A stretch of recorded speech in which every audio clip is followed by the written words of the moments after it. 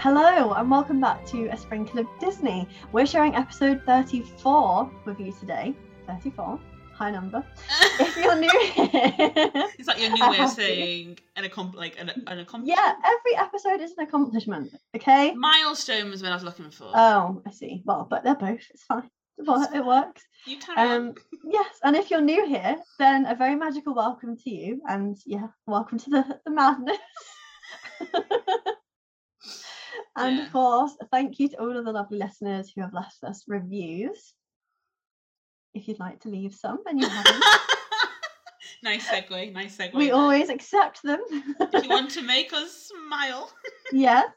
And thank you for continuing to listen as well. If you're back, if you've returned, then thank you for returning to us. And of course, if you do actually want to leave us a review, we really appreciate it. And you can suggest some episode content that you want to hear from us, because there might be something you're desperate for us to cover, and we've not, had the creative genius to think of that yet. Or it could be it's way in the future in our idea plan. True. And you can't wait that long, so please feel free in your review to leave us some suggestions for episodes. Very flexible. We would love that, to be fair. Because we had the recommendation for Coco a few months ago. Yeah. And that wasn't our plan like long term, but we hadn't thought about it upcoming. But as soon as someone said it, we were like, our next episode's going to be Coco. Yeah. Because it could be things, even if it's like a niche like Disney short or something from like the past, or like a film that you really like and no one else knows about and you want us to share. So just ask. Yeah, ask and you shall receive within reason. Yes, within reason. And also, you can also let us know what you've enjoyed the most, because then we know to do more of that content. Very true. So yeah, it's a win-win. We get a review and you get the content you want. What have you got to lose? Absolutely nothing, apart from maybe like 30 seconds of your day. Yeah.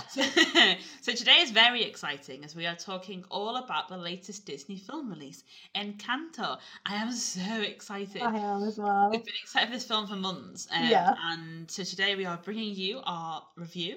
We'll be introducing the film and discussing its reception, talking about the themes and messages of the film, discussing our thoughts on characters and music. So packing a lot into the episode. And obviously at the end we'll give it our iconic score out of 10. I just feel like we need to say now, spoilers ahead. Yes, there has to be spoilers. It's not the kind of like thing where I think spoilers would ruin the film for you, but if you're someone who wants to go into a film like fully like new, like with no understanding of the film in advance or anything like that, then this probably is time to pause. And you can come back when you've seen it. Obviously when we are releasing it like a week and a half after it's been released, so hopefully people who want to see it will have seen it, but that's just a heads up, just in case. Please stand clear of the doors. Por favor, manténganse alejado de las puertas. And that brings on to Disney fun fact number 1. So the word Encanto comes from the Spanish language, and it means charm, spell, or enchantment. It is both used as a way to tell a magic incantation and as an adjective for sweetheart as well. But it can also be used as a verb. So you could say te va a encante, which means you will really love. Which is really, really cool as well. That is really cool. Many meanings. Yes, it was excellent. Well done. Like I was watching the film. Thank you so much. And I can't take credit. I learned it from the Disney social media, because the lady who plays Mirabelle does that, so I copied her accent. Stephanie Beatrice. There you go. I've just been copying her. And in this film's case, it means an encanto is a place of magic. And however it is used, encanto describes something you love and enjoy very much. It's a beautiful word. I was just about to say that. You just stole my sentence. Should we but go it again? Is. But it really is. Like, it's such a lovely word, though. Like, so many nice meanings. Oh, I know. I love how English doesn't really have this, but lots of other languages do have words that you can't define in one English word. Where it's like a feeling or an experience, like is it higi or haigi, how you say it in Norway? Oh Denmark, sorry. And it's this idea of like complete happiness, but it's not got an official definition, because haigi can be a room set up, it can be a feeling, it can be an environment. And I always think that it's really cool when you hear about those different types of things in other languages. I love that. That's just And I think this film definitely was magical, so this film is my Encanto. I've used it in a sentence, like in a spelling test at school. Wow. Thank you. Star. That brings on to our first segment of the episode then, where we introduce Encanto, including the plot, background and reviews. So I will start with... I'll start with the background to the film before the plot summary. I see. Stalling. Well, I just feel like, it makes more sense. Yeah, it does. So this is an American computer animated musical fantasy comedy film. A lot to fit into that. Classic Disney animation film, really, isn't it? From the recent films that have been released. It's been produced by Walt Disney Animation Studios, and it's the 60th film produced by Disney Animation. And that is a milestone. That actually is a milestone. And I love that they've included that in loads of their promo as well. They're like, our 60th animated feature. It's really cool. Yeah. It's directed by Jared or Jared, I'm not really sure how you say that in their accent, apologies, and Byron Howard, with original songs by Lin-Manuel Miranda, which we'll talk about later. What a choice. And the score is also by Jermaine Franco, who did the score for Coco as well. Yes. So 10 out of 10 creators on this film. Like, you just couldn't ask for better. It's amazing. The film premiered in LA on November the 3rd of this year, in 2021, and it was theatrically released on November the 24th, 2021, when I saw it. Yeah. I was at the door with my tickets, like, let me in. It's also the first Disney animated canon film released exclusively in cinemas since Frozen 2. How crazy! That's crazy, because Frozen 2 feels like so long ago now. Seeing that written down is actually insane. Yeah, it is crazy. Obviously, we've had other films since then. Obviously, we had Raya and the Last Dragon, but obviously that was on Disney Plus only. But that's insane to think that, like, we haven't seen an original animation from Disney since Frozen 2. That's crazy.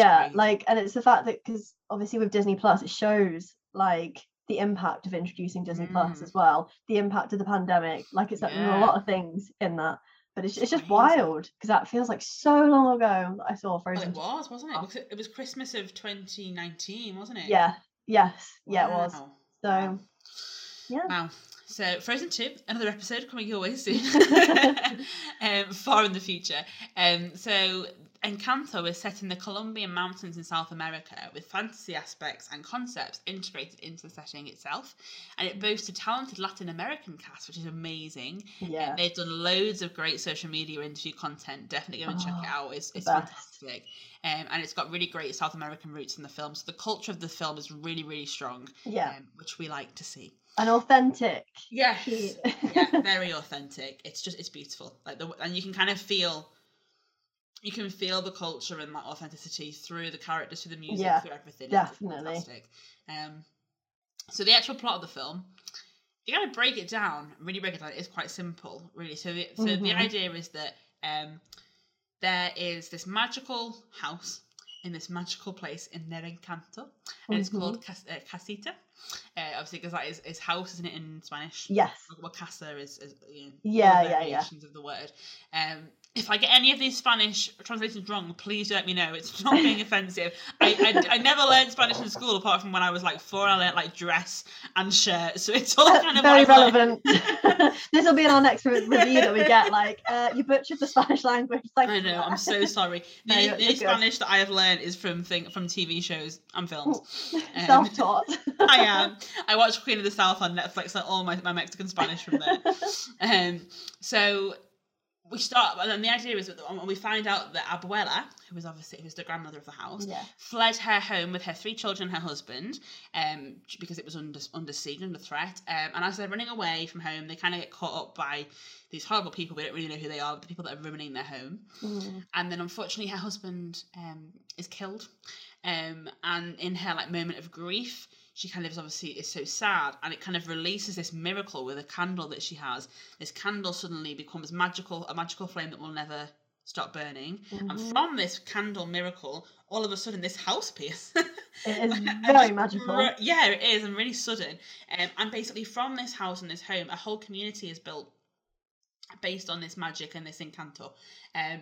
And then from here we have more children and grandchildren, and each time a child hits of age, which is quite young, I'll probably talk about that later, but age is quite young, the house gives them a special gift, and it ranges from their magical gifts. So it can be super strength, it can be seeing into the future, it could be healing powers, it can kind of be anything really that the house decides the community needs to survive, and to help everyone kind of sustain the Encanto. So And the cool thing is when you get a gift, you get a special door in the house that magically appears for cool. you. I want one of these rooms so bad. I know, they're amazing. And it creates like Mary Poppins' bag, but as a room. yeah, it's like the TARDIS. Yeah, in the house, and it's like specifically for you. So like, for example, there's one family member who her gift is like creating flowers and plants and stuff, and so her bedroom is literally just like filled with beautiful flowers and plants and like rope vines that her bed are on. It's so cool.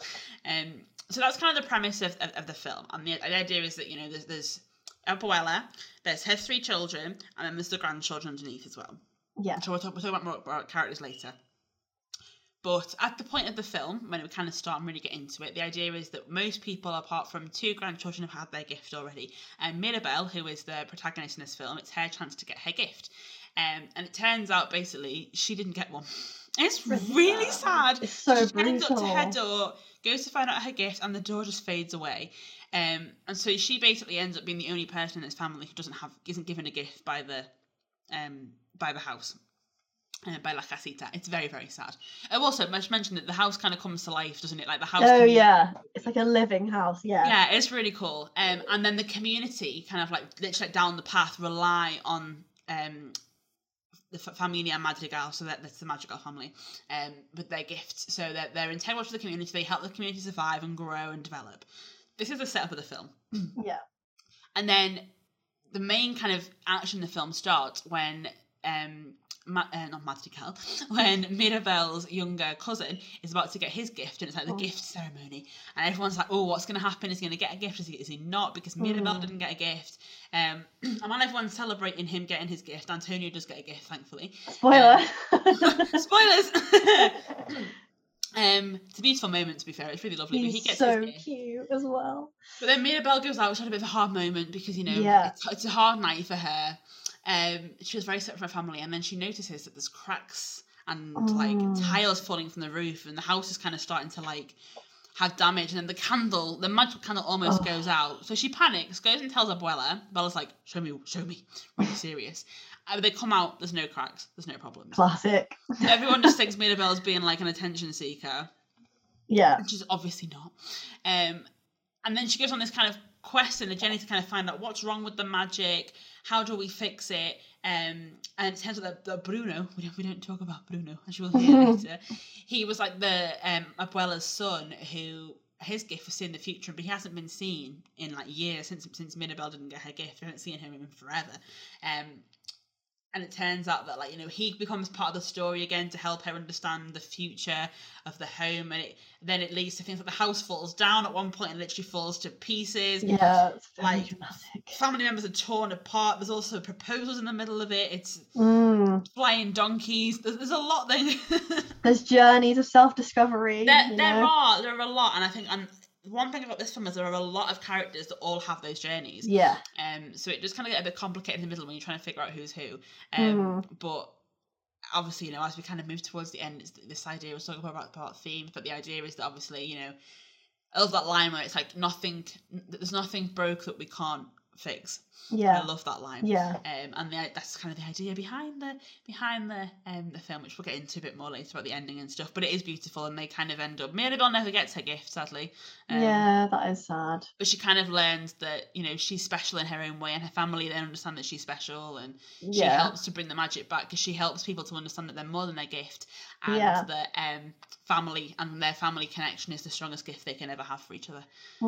Really, she is a gift to them. That's how I saw it. Yeah, very true, very true.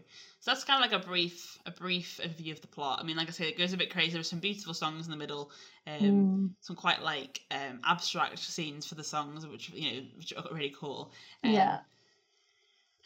So I'd say that's the brief plot summary. That's the easy to follow summary. Yeah, if we start going too deep into like, you know, visions and then we'll be here all night. Yes, because it does get like not confusing, but there are moments where you're like, what is happening? Yeah, because it goes. I think from the trailer, I thought there was like a long quest to find the magic, and it's not like that. No, it's very kind of contained to the house, isn't it? I was going to say that, like, I thought there'd be an adventure outside of the house. Yeah. I thought that's where she was going to go to find out, like, all this stuff, and then it's all in the house, which is amazing that they managed to make that work. Like, very cool. So yeah, I think that was a good plot summary. It's also really funny as well. I think it's worth noting that there's a lot of comedy in it as well. It's so funny. It's hilarious. It is excellent. So Rosie, tell us about the reviews and how it was received.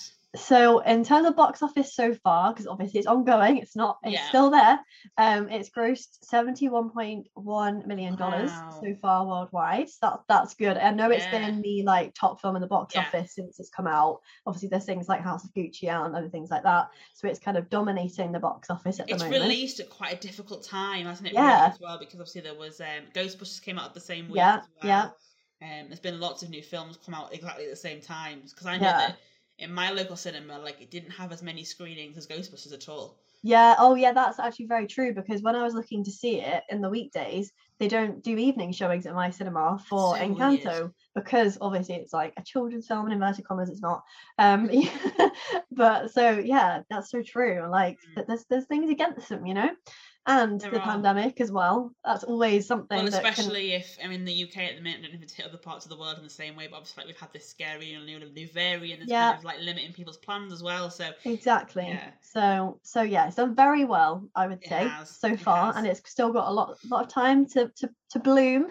With its reception. In terms of scores, again, these will be ongoing, as they always are, but again, like if it's so recent, then they fluctuate a lot. So at the current time, IMDb has a score of 7.7 out of 10. Interesting. I think that's interesting. Yes.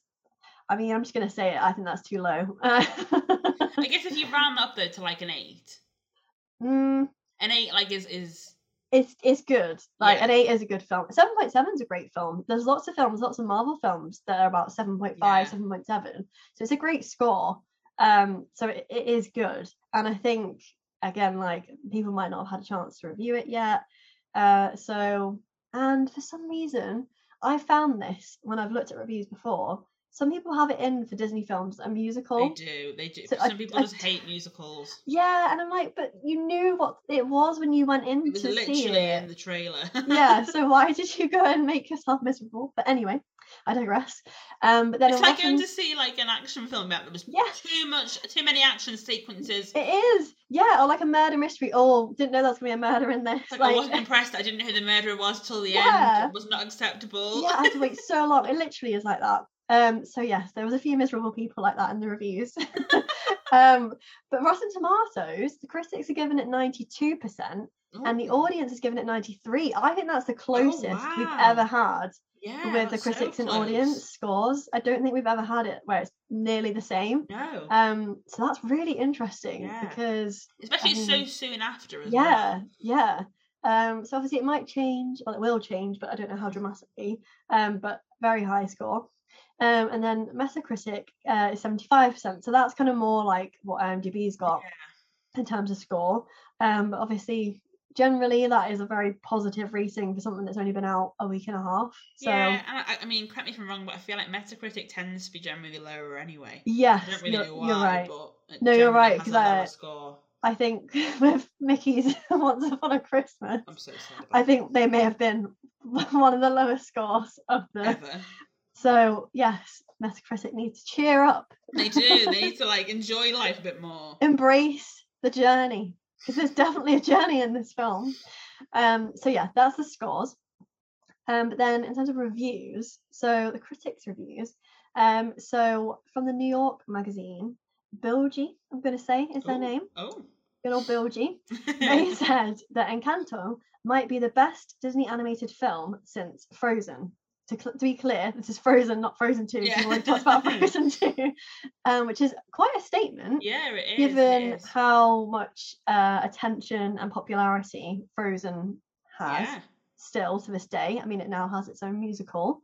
So, you know, well, it had it before in Broadway, but, you know, it's not the West End as well. So that's quite a big statement, really.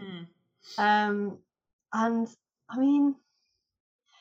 It's hard. I think it's hard to say things like best or like... Yeah, it's always hard to say that because everyone is, as we said with Pixar films in our past episodes, people connect with different things for different reasons. Yeah, exactly. Like I think if you watch, Frozen's beautiful film, I think if you don't have a sister, I don't think you would, not that you don't connect with it in the same way, but I think it's it will hit people who've got sisters harder.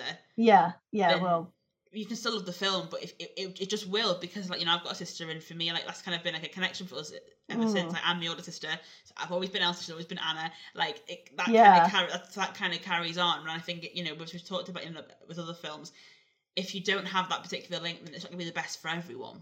Yeah, exactly. So it's like, that's a very like personal opinion, I think. But I mean, obviously positive, because they think it's really good. Yeah, so, and I suppose if you were look at the word best objectively, you would hope that every film that's released was the best so far, because you would want every film to improve on the last one. If you look at, like, technically animation and story and music, etc., you would want every single film to improve. So if you look at it objectively, they should be the best. They should be getting better. Obviously we've seen that that's not always true. Yes, in their history that hasn't been the case. But yeah, you're right, it should be progressing. It should be more, the animation should be more streamlined and more striking. So yeah. And then Owen from Variety magazine said that Encanto is a lively, lovely, lushly, a nice alliteration, enveloping, digitally animated musical fairy tale. I mean, all of those adverbs are very accurate to describe this film, I'd say. I agree. It's definitely lively. I was like moving, like I was like dancing, like in the cinema, in my chair. I was like bobbing. My head was like bobbing around, and it's definitely lovely. And yeah, it is a lush film. I agree. And then Ben from Empire magazine said, vibrant visuals, a stack of stellar songs, a story with real heart, which makes for another Disney banger. 60 films in, the Mouse House still has that magic. I love that review. Yeah, I do as well. That was one of my favorite ones I found. That's really good. Because it sums it up very well. Yeah. Because it has definitely got real heart. That is one of the, I'd say, the very key point. Yeah, the visuals are so vibrant. I don't think I've seen many since. I think the thing I compare it most to is Coco in terms of the colours. Yeah. Because obviously it's the same culture anyway, so that makes sense. But it's just so colourful. There's so much to look at, and it's just beautiful. It reminded me a little bit of Zootropolis, actually. Different. I think there's lots of contrasting colours in there. Yeah, that's that. Yeah. And I think whenever they kind of want to bring like a new like world to life, they really push the colour, don't they? So yeah, they do. They like to make things stand out. Yeah. And yes, the songs are definitely stellar songs. Yes, they are bangers in themselves. They are. Forget the film; they are also bangers. So yeah, very, very correct. And then G. Allen from San Francisco. It's put his feet back in today, don't we? They said that 98 minutes of pure bliss, a story about how weaknesses can be strengths, strengths can be weaknesses, and how love and determination is way better than magic when it comes to healing a broken family. God, that's so beautiful. That one is. That's it. That's the podcast done. Honestly, that's all you need to know about the film. That's all you need to know. Like, that is, I resonate with that. Like, that is exactly what I was thinking when I saw that review. I was like, yeah, you know me. You know how I felt in that film. So, yeah, very accurate. And then Sandy from Common Sense Media said that Disney's delightful animated musical is a tribute to Colombian culture, magical realism, and the power of multi-generational families. It's definitely all of those things. It's an amazing tribute to Colombian culture. I feel like, obviously, I'm not part of Are you not Colombian? No, spoiler, another spoiler. But you can tell because the reaction to it has been very positive as well. And I think that's what we've said loads in our previous episodes when we talked about culture and authenticity in films. But I think you only have to watch these interviews on social media of the actors that are involved, and it's a culture they are already passionate about. Yeah. So, and that comes out in their discussion and in their interviews, and I think that does wonders. Yeah, it does. For really welcoming you in. I know we'll talk more in a bit about like our favourite bits, but I loved how this kind of really blends like Spanish language as well into the English. Yeah, and it doesn't feel the need to translate it. Yeah, it doesn't feel it's like you're in our world now. You're in our culture. So unfortunately, like if we use these different phrases, and it teaches you things. Like I learned Spanish from this film. Yeah, and it's like it forces you to be part of that culture, and that's the whole point. Is it's like this is how we say these things, so that's how we're going to say it in this film. We're not going to just translate it for you. No. So yeah, it's very, very authentic. Yeah. And it just comes across the whole way through with just everything, especially the music as well. Oh. I think the way that was obviously written and composed, like it gives off the culture as well, I think. And when you listen to Lin-Manuel Miranda talk about them, he talks about his inspiration, like Isabella's one was inspired by Colombian pop music in the 90s. So like he's taken like Colombian references and kind of put them onto the song and put them in the spin. Like he talks about those, and that's really, really cool. Yeah. And the same, like I know Jermaine Franco, who did the Coco score and this score, she talks in the Franco again. Gonna pitch the Scores podcast again because it's so good, because she was on, that was the first podcast I listened to from their podcast, and she talks there about how they went to Mexico to actually find the musicians and kind of film musicians actually playing the correct instruments. So she's got a history of being really authentic with her music, and that comes out again in the score. You can tell that there's a real commitment to making it real, and it makes such a difference. Yeah, it does, because it makes it more believable. Like you really believe that you've actually been transported to that place when it's authentic. I think that just shows. So that was the critics' reviews. But then we'll move on to the audience reviews. People have a lot to say about this film, actually. Interesting. So some of these are long. So, bear with. Buckle in, everyone. So someone on IMDb said that this film is very unique and refreshing compared to most musicals from Walt Disney Animation Studios. This is a bit of a backhanded compliment, that, isn't it? I thought that. This is mainly due to the musical genius of Lin-Manuel Miranda. The songs are foot-tapping and memorable. The animation is gorgeous. The humour makes you laugh. I can't even say this word. How do you even say Raucously. that? Raucously. Oh, yes, raucous. There are several scenes. Yeah, it's quite embarrassing that I did a degree in language, isn't it? That is a little bit embarrassing. We'll move swiftly on.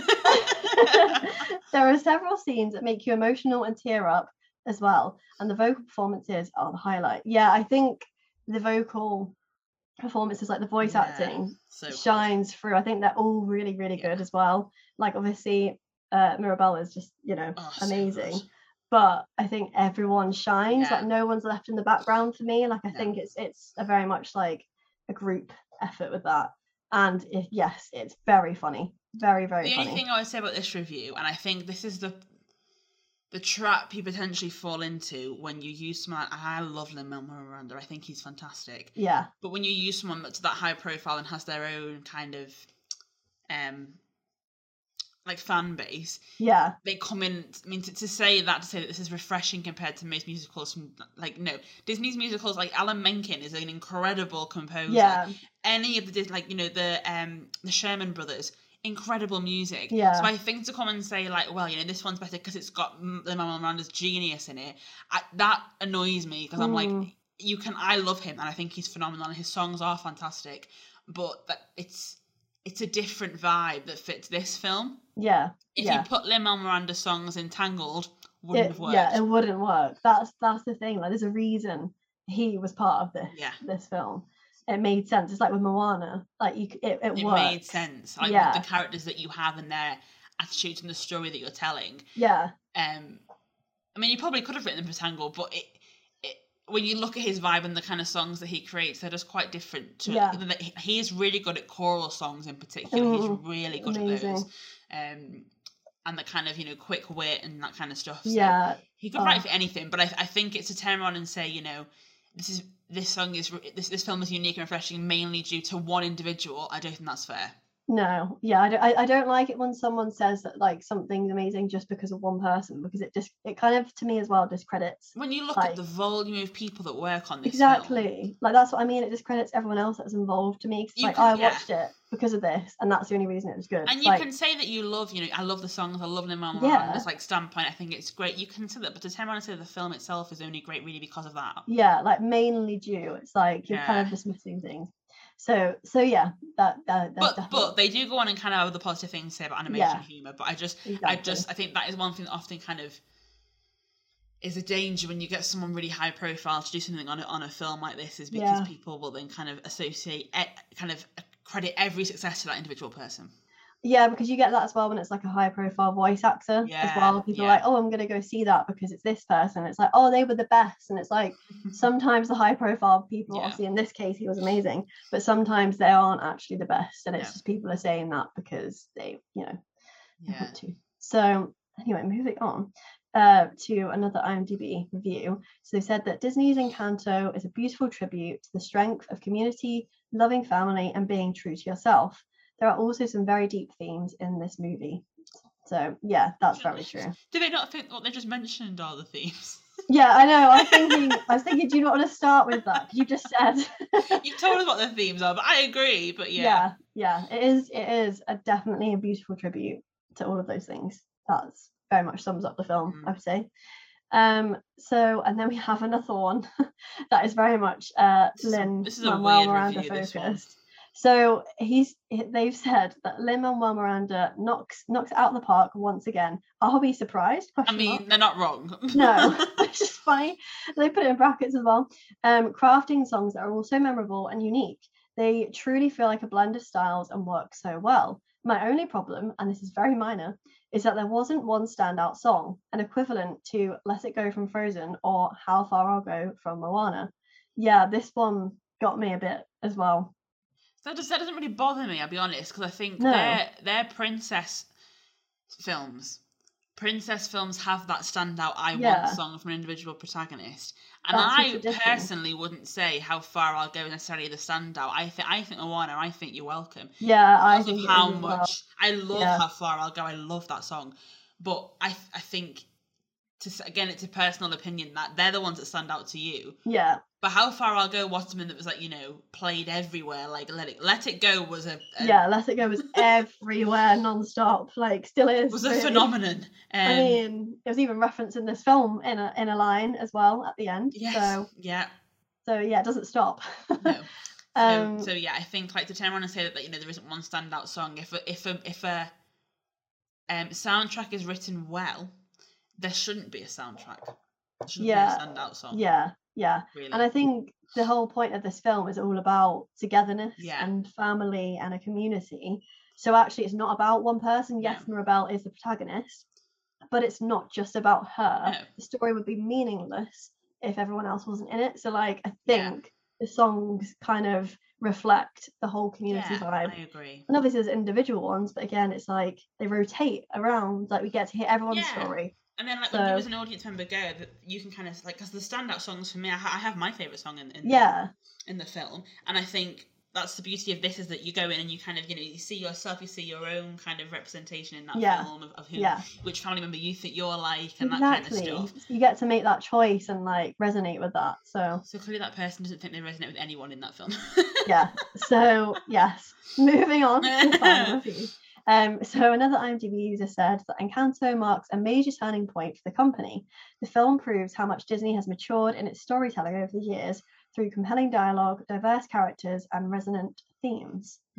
Yeah, I agree. I don't think it's like a turning point where it's like, whoa, everyone look, wow. Like, I think like it's like we were saying earlier, like obviously they're going to have improved because they've had time to improve.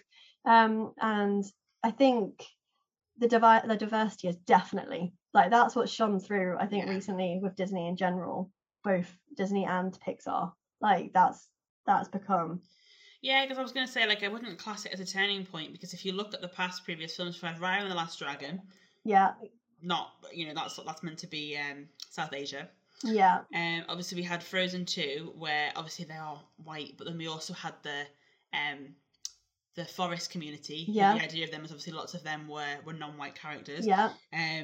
Obviously Ralph breaks internet. It's a whole other situation. That's a whole other thing in itself. But then we go back to Moana, which again is from a completely different community again. So I think actually like a lot of the previous films that we've had, that they've kind of been that growing diversity level that's been introduced through and through. So I wouldn't say this is a major turning point. I think we've been building to this for a while. What I would maybe say is that it's maybe the most authentic in its entirety. I agree with that. I think it is the most authentic of the recent ones. I think definitely. I think because it pulls on so much real culture. And the language as well. I think it's things like that. It's things like that. the whole community vibes. Yeah, I think I agree with that. But I just don't think it's a turning point for anything. No, because it's like major. I don't think that's. Yeah, I think we need to calm down with that. Yeah. So yeah, I mean, overall, positive reviews. It's more positive than I thought it would be. Not that I have anything negative to say about it. That's not what I'm saying. But like, I just expect people to have irrational opinions as we've had it in the past. There were some extremely irrational ones, but I was like, I can't say this because I was like, it didn't even make sense. It wasn't even. These were people that weren't really forming sentences properly. I see. So I was like, why did you leave this review? But generally, obviously, with the score being 7.7, the reviews are positive, or they're kind of like in the middle where they're like, I like this, but as we've seen with a couple of these. But yes, so yeah, reception has been good so far, and hopefully that will continue. I'm sure it will. Please stand clear of the doors. Por favor, manténganse alejado de las puertas. So that brings us on to Disney Fun Fact number 2. So the score of Encanto is by, who Katie had already mentioned, Jermaine Franco, who used traditional Colombian instruments, and this was infused with Colombian rhythmic styles. And this, of course, weaves in and out of the beautiful songs by Lin-Manuel Miranda. Such a match, like, made in heaven. And the aim of using all of these things was to evoke the resonant landscape of Colombia, the tenacity of the lead character, Mirabel, and the strength of family and shared humanity. So that was the aim with the music. They tried. And it does that, doesn't it? It definitely does that, yes. So, yeah. Fabulous. Well, that brings us on to segment number 2, where we talk about the themes and messages of the film. So throughout the film, there are some standout themes and messages represented, which I think we kind of touched on a little bit already. So basically, what do you think the main themes were in the film? So I think there's obviously like the common, I don't want to call them common ones, but you know what I mean? Like obviously family is a theme, but I feel like we're going to touch on the more deeper parts within that theme. Yeah. So I think the things that I definitely thought when I was watching this film, it was about how someone can feel like they're not enough because they don't have something someone else has, or they're not doing something as well as someone else is doing it, and so they're kind of comparing themselves to someone who is seen by society or by their family as successful, and therefore they view themselves as not successful, a failure, and lesser basically than these people. So I feel like a theme for me was about lots of very deep themes in this film, I would say. But I think some of the themes are about kind of, you know, believing that you are valuable, like as you are, like you don't need something like a gift in this specific case. You don't need a gift to make a difference. You don't need a gift to be special. You don't need, and then obviously like in a real life case, you don't need to have like achieved a certain thing to be successful. You don't need to have been at a certain stage in your life to be perceived as successful. So I think it's about like societal pressure, but also family pressure, and the fact that you kind of value yourself based on how you think other people see you, and based on how you are seeing other people and perceiving them, which I think we see this very much with Mirabel and Isabella. I think that's a very strong one, where Mirabel feels like Isabella is like the perfect human being. She can't do anything wrong. She must have an amazing life because she's always, you know, everyone loves her and she always seems happy and all this kind of stuff. Whereas as we find out later on, that's not actually the case. Like she feels very like stuck and like contained in maintaining this perfect image that everyone wants her to be. She kind of feels like that is her role in life, but it's not what she wants to be doing. So I think it's about like, you know, making sure that you remember that you are enough as who you are. Like you don't need something to make yourself special. And yeah, like I said in the film, like the gifts are the thing that is focused on heavily, and we see this with Luisa as well, because she's a strong one, and it's like this, you know, she's never gonna like break down or anything like that because she's a strong person, and that's obviously what Mirabel thinks. And then we see Luisa, you know, she literally has like throughout a song about the pressure like that she has placed on her. We see that she has moments of weakness, and she does get upset and she finds things too much and she can't take everything that she's given. So I think it's about kind of the fact that you never really know how someone is. You kind of have an idea of what you think someone's feeling, or you think they're doing really well in life and they're happy because it looks that way. And obviously in this case, I think this comes across like more in the whole family pressure thing as well, because it's a big family, everyone's got gifts apart from her, and it's like she's been alienated, but she has definitely been alienated as well, like by her family, because they visibly don't, they say things to her that are not nice. They don't really let her join in, so she's been alienated from the family in that sense, but she's also kind of in her own mind alienated herself from the family because she just associates herself as not worthy of being she feels part of different, doesn't she? Yeah, she doesn't see herself as worthy because she didn't get the gift. And so therefore her self-confidence is really low. And the thing is, she's interesting, which we'll talk about later, because we'll talk about characters in a bit, but she's really interesting because normally when you see someone in a film feeling like that, they're not so positive, I don't think. No. So I think that's a really interesting thing, because normally when we talk about a theme like this, like I do feel like the characters are on the more of a kind of darker journey, like a sadder journey to begin with. So I think that's also very interesting as well, because it shows that she doesn't like to convey how she's truly feeling to people, because she's worried that if her family knew, then they'd think she's even more of a failure, all this kind of stuff. I was going to say, because I think that comes from this idea that like she already feels separate and different. And I guess she's kind of worried of like, if I kind of openly say that I'm a failure and I say, then I am one. And this whole theme, isn't it, is like the fact like, be strong for your family kind of runs throughout. And she feels like she can't feel sorry for herself because it's letting her family down already. And it's like she doesn't have the right to feel sorry for herself as well, because they really kind of, especially Abuela, kind of regard her as a bit of an inconvenience a lot of the time, because she doesn't have anything to bring to the family. So I think she's just very alienated. She's just kind of like the other in the family. And I think like that, to me, I found that very not relatable in terms of being an other in the family, but in terms of like, having those moments where you just think like, oh, I'm not good enough because this person's doing this and that's better than me, or they have achieved this already, like they've already done more than I have. And I feel like that's a very relatable theme. And I think it can be relatable in lots of different ways. Like I said, like societal pressures, family pressures. Like I think we all have those moments where we think like, I'm not good enough to be here, or like I'm just not good enough, like I'm not contributing, because the whole thing with the gifts is that they contribute to the community as well. And so like without a gift, she's questioning like, am I actually contributing anything to this community? Like am I worth being part of this magical, amazing family?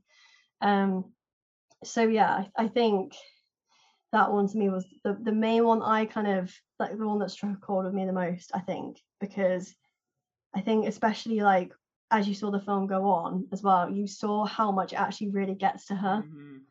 And it just, I think when she kind of lets it all out, I think that's the moment where I thought like this is hugely relatable, because everyone kind of thinks everything's like fine, and they think that everyone's like perfect, and they think that they're the only one that has these fears about themselves and have this kind of low self-esteem.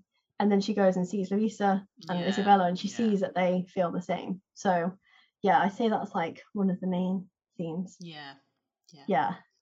I'd agree, because I think like to bring it into like current context and like cultural context and stuff, I think is really relevant, because I think everyone, like from a younger generation in particular, has a sense of imposter syndrome. And this idea that like they're surrounded by people who are more qualified than they are, and they're just trying to like get by without someone questioning why you're here. And that really struck a chord with me, with that idea of like, so many young professionals now, or young people, are trying to think, where's my place? Where do I fit? They feel like someone's kind of put them there by mistake, whether it's like career or any kind of opportunities, and people seem to think, oh, I don't deserve this. So it's like you're trying to kind of blend in, because you're afraid that if you don't blend in, you'll be seen for someone who doesn't fit, who isn't part of this, who isn't special. Exactly.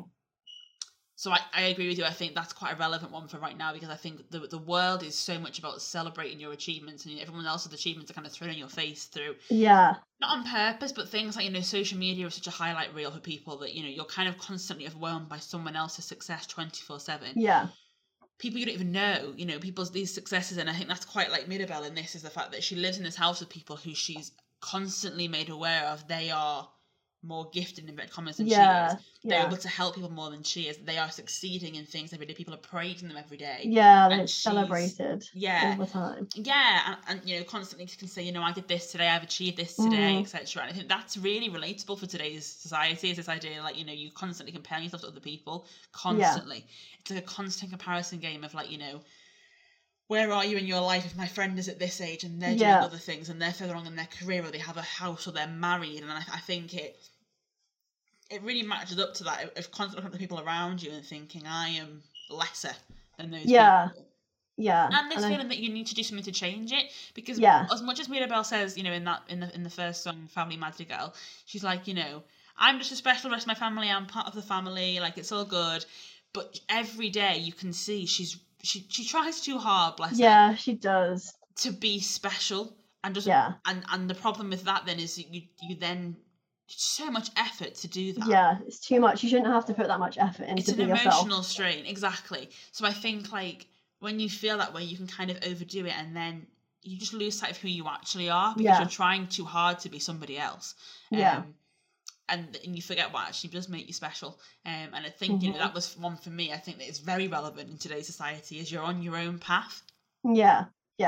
And, someone else maybe have a different talent, someone else might have a different skill, but that doesn't devalue what you can bring to the table. Yeah. So you shouldn't feel like you have to change to fit in with the people around you, to kind of, think, well, all these people are really good at science, so I have to pretend to know about science, Yeah. Those people who are all about science will really like the fact that you can bring in something about, I don't know, geography, like, because that's not part of their normal circle. So great examples from me, going back to my school days. But I think that was really important to me, like you were saying, this idea. It's kind of like the more active version of yours, I guess, where, like, you talked about feelings, and I agree, because I think it can be so easy to feel, like, excluded, and to exclude yourself. And I've done it before, where you start to see yourself as different, and you think, gosh, like, I'm not part of this. So you then start to isolate yourself as a result of it, because you're aware of it and you're conscious of it, and you don't want to look like you're forcing your way in, and you're aware of that difference.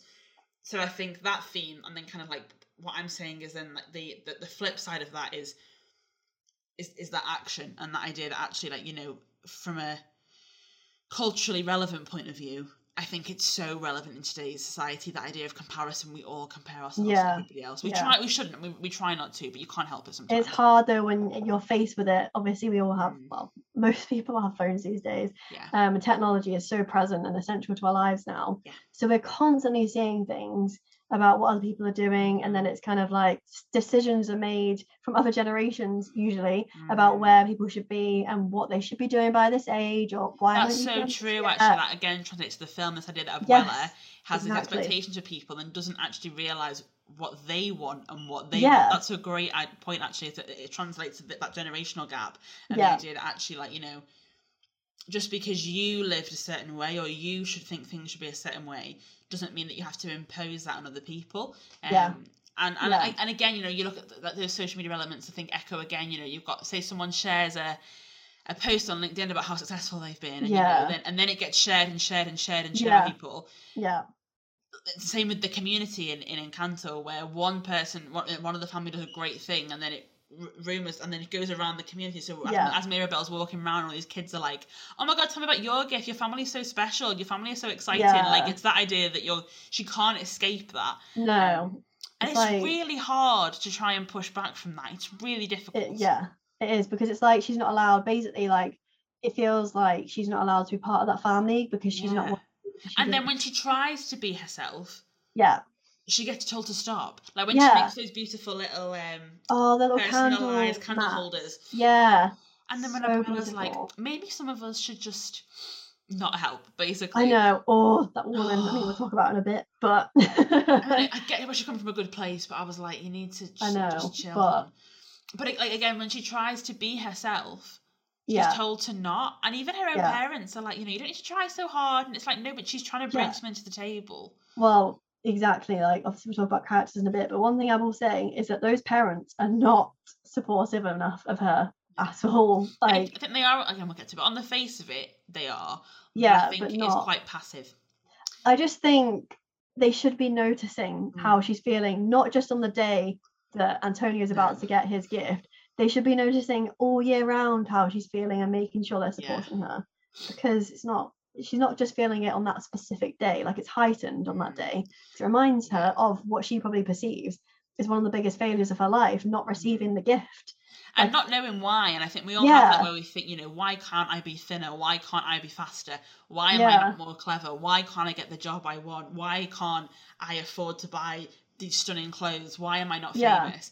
And sometimes there isn't a reason. There's just life. That's just the way life is. It's the way you're made up. It's the way circumstances have found you.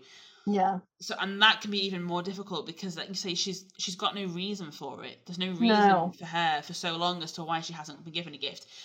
And I think that links into, when you think about family and her parents and Abuela, comes back to that family theme and that idea that, yes, obviously family's important. But I think one of the best parts about this in terms of family and themes is that it doesn't say, you know, family is everything, is what it's saying. Yeah, this idea, you know, family is everything and you must sacrifice everything for your family. And it doesn't do that. No, it doesn't. It's like, you're allowed to be yourself within your family, and the family works best when everyone respects everybody else and loves them for who they are, not what they can do for someone else. Yeah, exactly. And I think that's a really beautiful message, because it's a slightly different take on family, and the idea that, you know, you don't have to do everything your family says because they're your family. It's you're allowed to stand up and say, this is who I am. I love my family, but I'm not gonna you know, hide myself away for years and years because my family like disagree. Because we look at, you know, poor people who, you know, will not tell a family about their sexuality or boyfriends or jobs or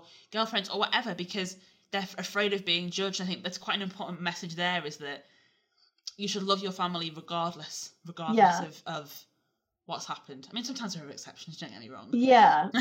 But I think, like, that's relevant to Bruno's character, very much so, because, you know, he was given that gift. He didn't ask for it. He was given the gift of, you know, being able to see these visions of the future, and to be honest, it's not the most helpful gift, because he still has to interpret it. He doesn't get like a direct, this is happening in 10 minutes time. Like, he has to interpret it, bless him.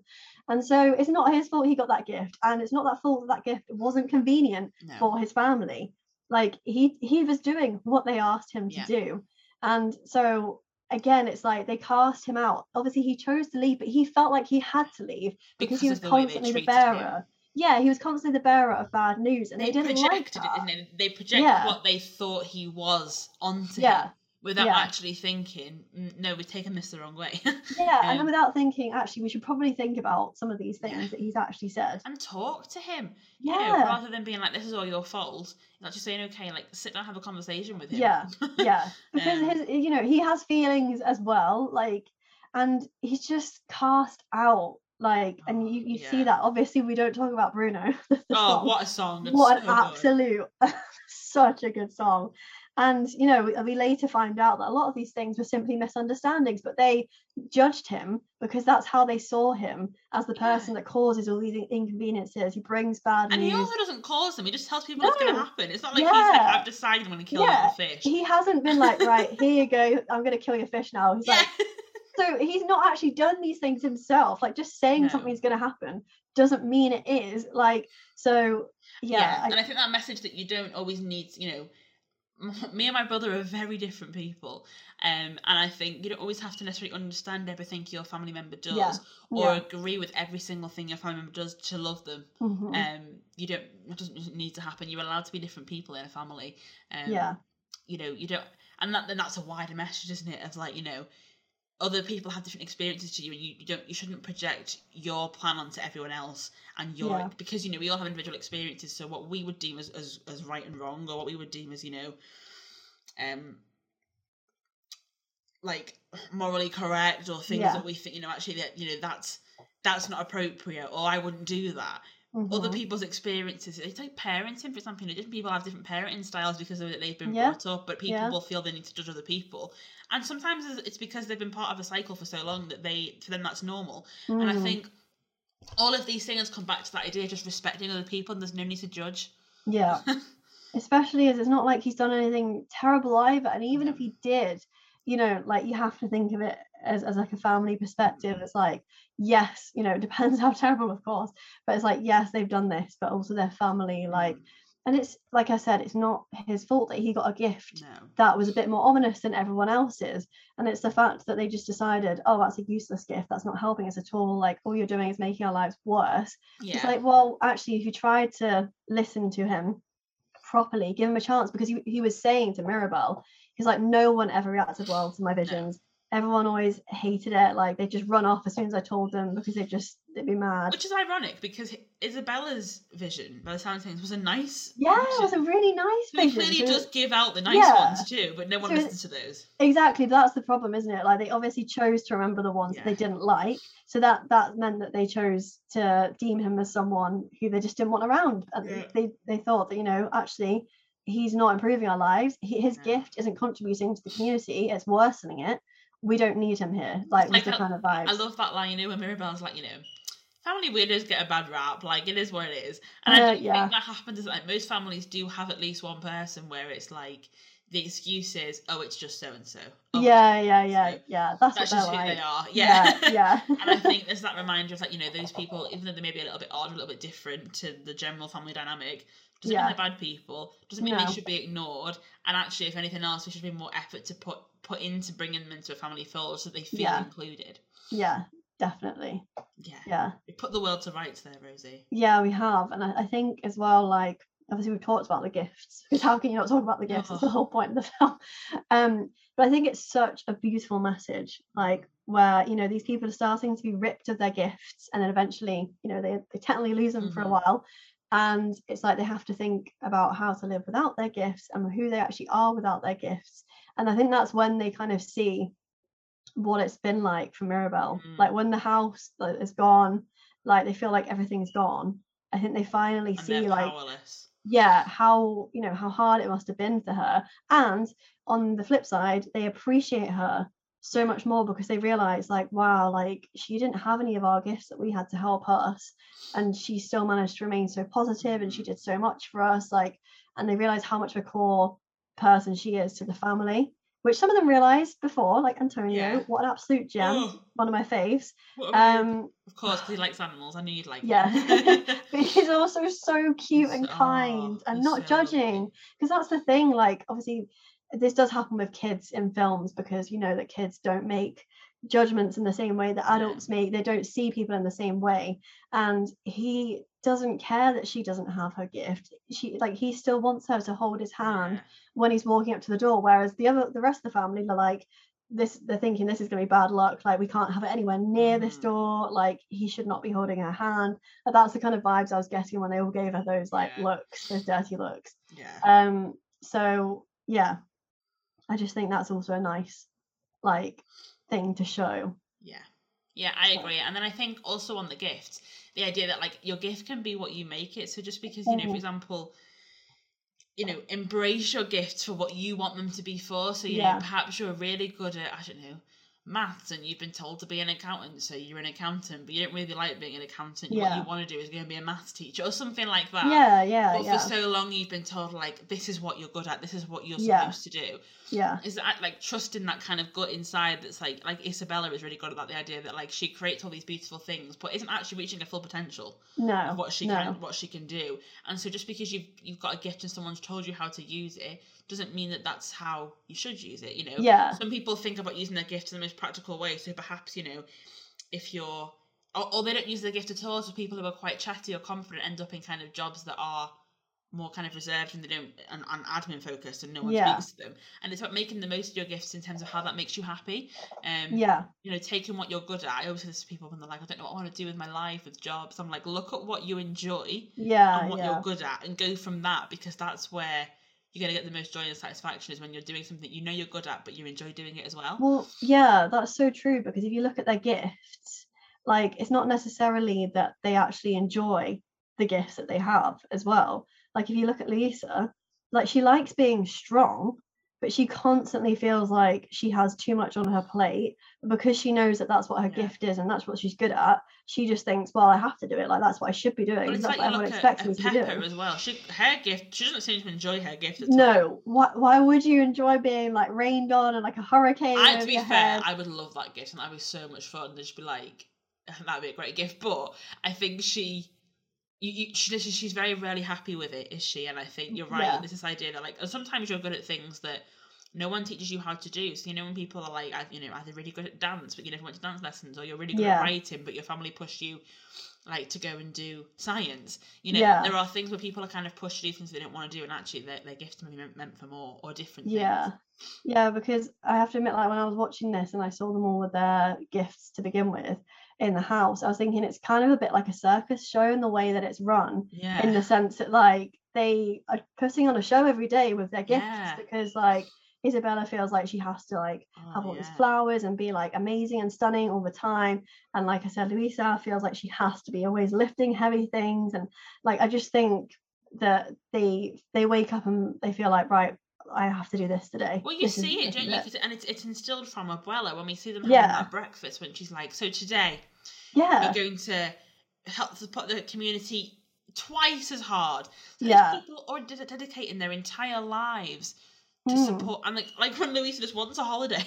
I know. They never get a day off. They never get to relax. They never get to just do things when everything is kind of like for other people. And yes, it's important to think about other people, but like we all need me time.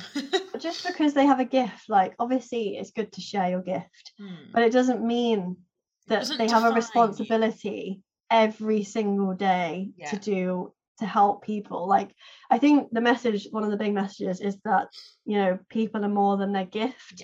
Like your gift isn't the only thing. You make incredible brownies, but it doesn't mean that you stand around 24/7 baking brownies for all your neighbours and people, is it?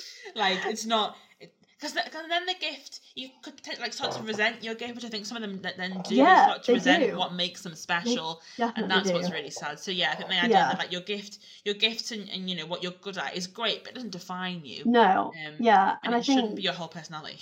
Definitely, exactly. Like that's the whole thing of like you're more than your gift. Like that doesn't mean that that's all you have to do all the time. That's not. It shouldn't be expected from you. But obviously, this is what goes back to what I was saying about like societal pressures and family pressures. You have that instilled in you because other people are making you feel that way. Sometimes you make yourself feel that way. It can be very much like a self-inflicted and same thing. With that, the imposter syndrome I was saying before, is that's a self-imposed feeling, but it's because of the way that society puts this like girl boss and side hustle and grind culture. It is, where we all feel like 24/7 we are supposed to be bettering ourselves, doing yoga, doing online courses, volunteering, like honestly, and then also getting 8 hours of sleep and socializing. And exercising and everything else that we're expected to do. Eating really healthily, having your meal prep for the next 7 days, but also having loads of money and going on holidays. But also seeing your family, and it's like that's not and it's like it's not good enough if you've not done this yet. Like you should be doing this, this, and this, and this, and it creates that vibe where you just feel like you're always behind, because I always feel like this. I always feel like I'm behind people, or I feel like I've not done enough with my day. I feel like I should have done more, and I don't like that feeling, and sometimes it is self-inflicted, but it is very much like it's a result of the environment that we live in at the moment. It's what society's like at the moment, and that's kind of how it is. And you have to kind of stop and remind yourself sometimes, actually, like it's meant to be your life, not their life, so it shouldn't matter what other people are doing, as long as what you're doing is what you want to be doing. And if you lie in bed one day and watch Netflix all day and don't like clean, and you have a takeaway, one day is okay. Like it's even more than one day, like take a whole week to do that if you want. Like anything you want to do within reason, of course. I'm not encouraging anything dodgy here. Is fine. Like you don't have to prove yourself, I think is what I'm trying to say. And I think that's what Mirabelle feels like she's trying to do when she tries too hard. Like you said earlier, she feels like she has to prove her worth in the family, And I think that's something that I think we all feel, not necessarily within families, but I guess sometimes in families you've got comparison between maybe your siblings, or like cousins, like in terms of like careers or like living situations and things like that, and milestones perhaps. And I think you definitely just have like that. general, when someone's like, so what's new in your life? Oh, yeah. Yeah, do you There's know not what? always something new in my life. Yeah, Sometimes I've watched The Big Bang Theory again, and I have eaten my favourite meal of corn meatballs again, and I've just worked, and I have done my job as I'm supposed to do it, and I've just chilled on the couch and watched Coronation Street. Like, that's been my week sometimes. Nothing new has happened. But the thing is, like, that's absolutely fine, and obviously also people asking about your life is fine, but sometimes it's the way that it's phrased, or like it's the implications. This is a loaded question, it's a loaded question, because it's like, have we progressed? Have we achieved? Have we moved forward since we last spoke? Are we worthy of moving into the next year? Like, it's honestly that, because I get that a lot when I have conversations with people where they're like, oh, so what are you like, how's your job going, or like, what are your plans for the future? I'm like, do you know what, maybe I don't have a plan, because maybe every day I have this inner turmoil of like what I'm trying to do, what I want to do. Like, I can't, like, sorry that I don't have an answer to just churn out every time someone asks, That's why, like, if I ever ask someone a question about their life, it's normally like, oh, like, how, like, it's specific, so it'll be like, how's work at the minute, or like, like, not like, what's your plan in work? It's like, how are things? Everyone has a work story. Everyone has something they're working on at work. Or saying things like, how, if someone's family, or you had a birthday, how was your birthday? Like, asking specific things, rather than giving someone an open playing field that's like, tell me what's special about you right now.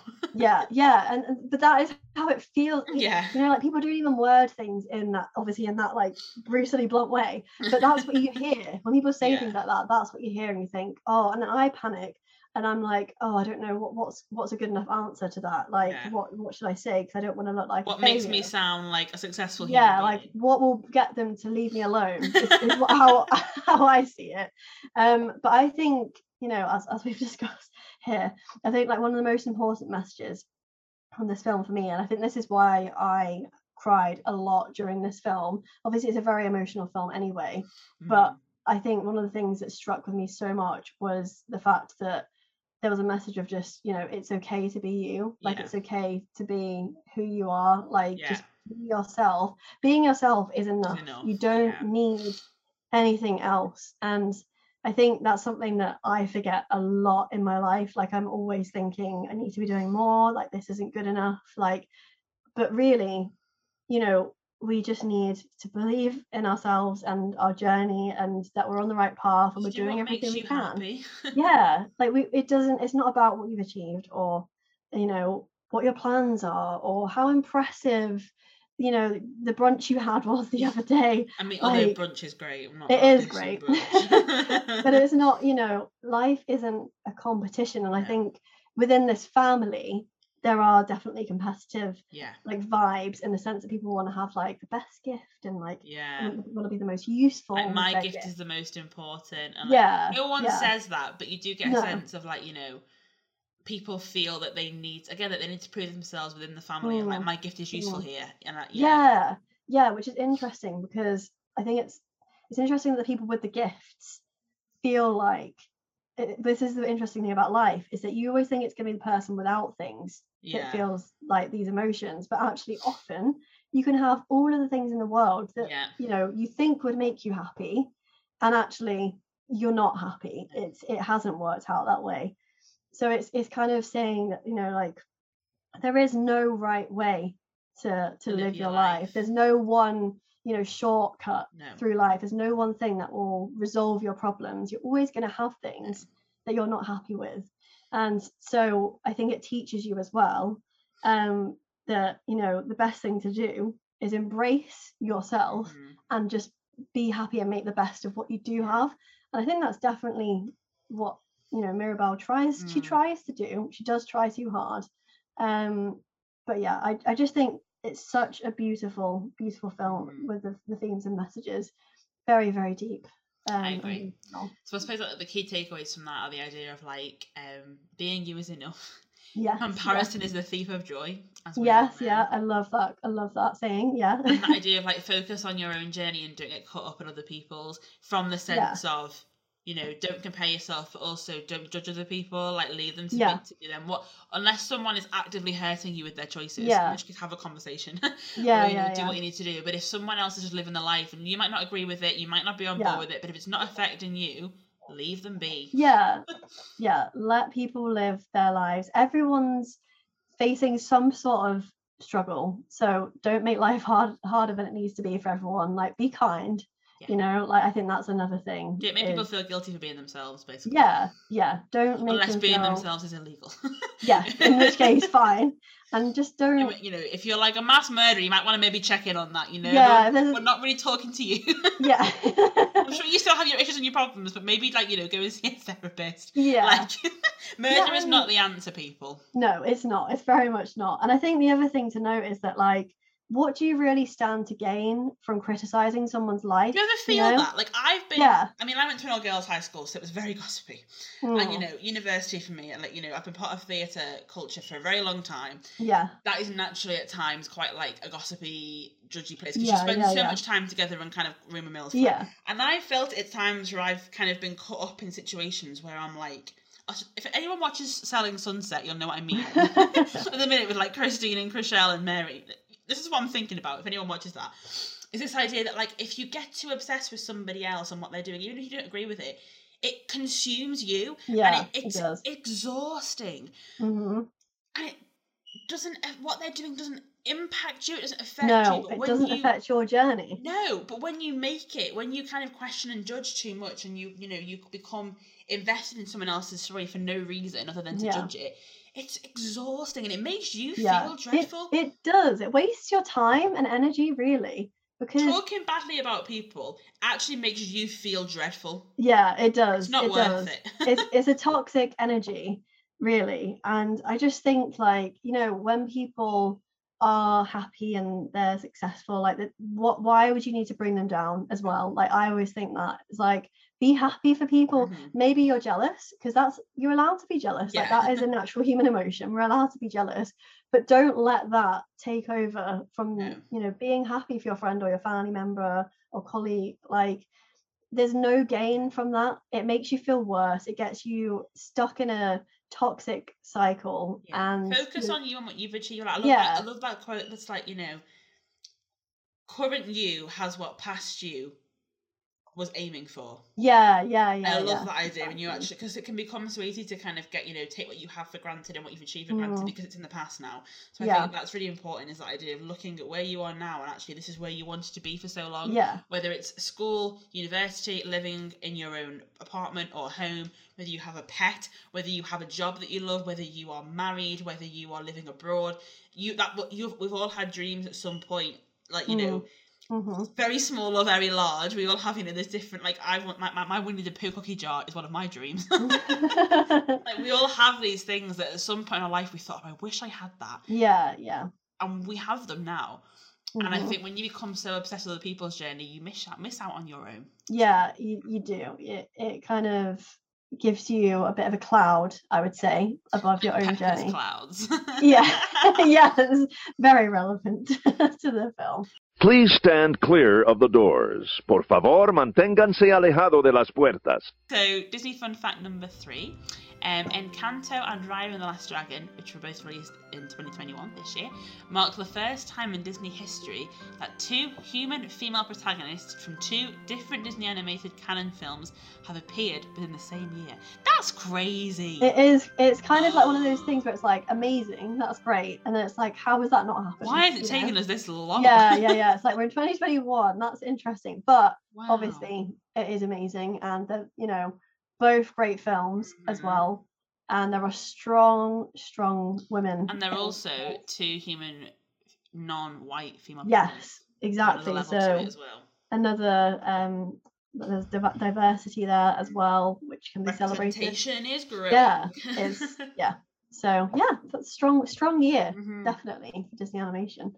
So we've already kind of brought up some of the characters, but we're going to go in a bit more detail now, I think, because they deserve the detail. So we can't talk about characters without talking about the protagonist, because as much as I said it's about all of them, of course, we are seeing mostly her journey intertwined with everyone else's. So what do you think of Mirabelle? What are your opinions? Oh, I love Mirabelle. I just think she's so... I know. She's just so well-intentioned. Yes. Yeah. And I just think she's so selfless as well. Like, even when, like, Antonio's getting his gift, she could have just, like, locked herself in a room all day and been sad. Yeah. She doesn't. She goes out with her family to the town and they all go out, and then she comes home and she's helping with the deliveries.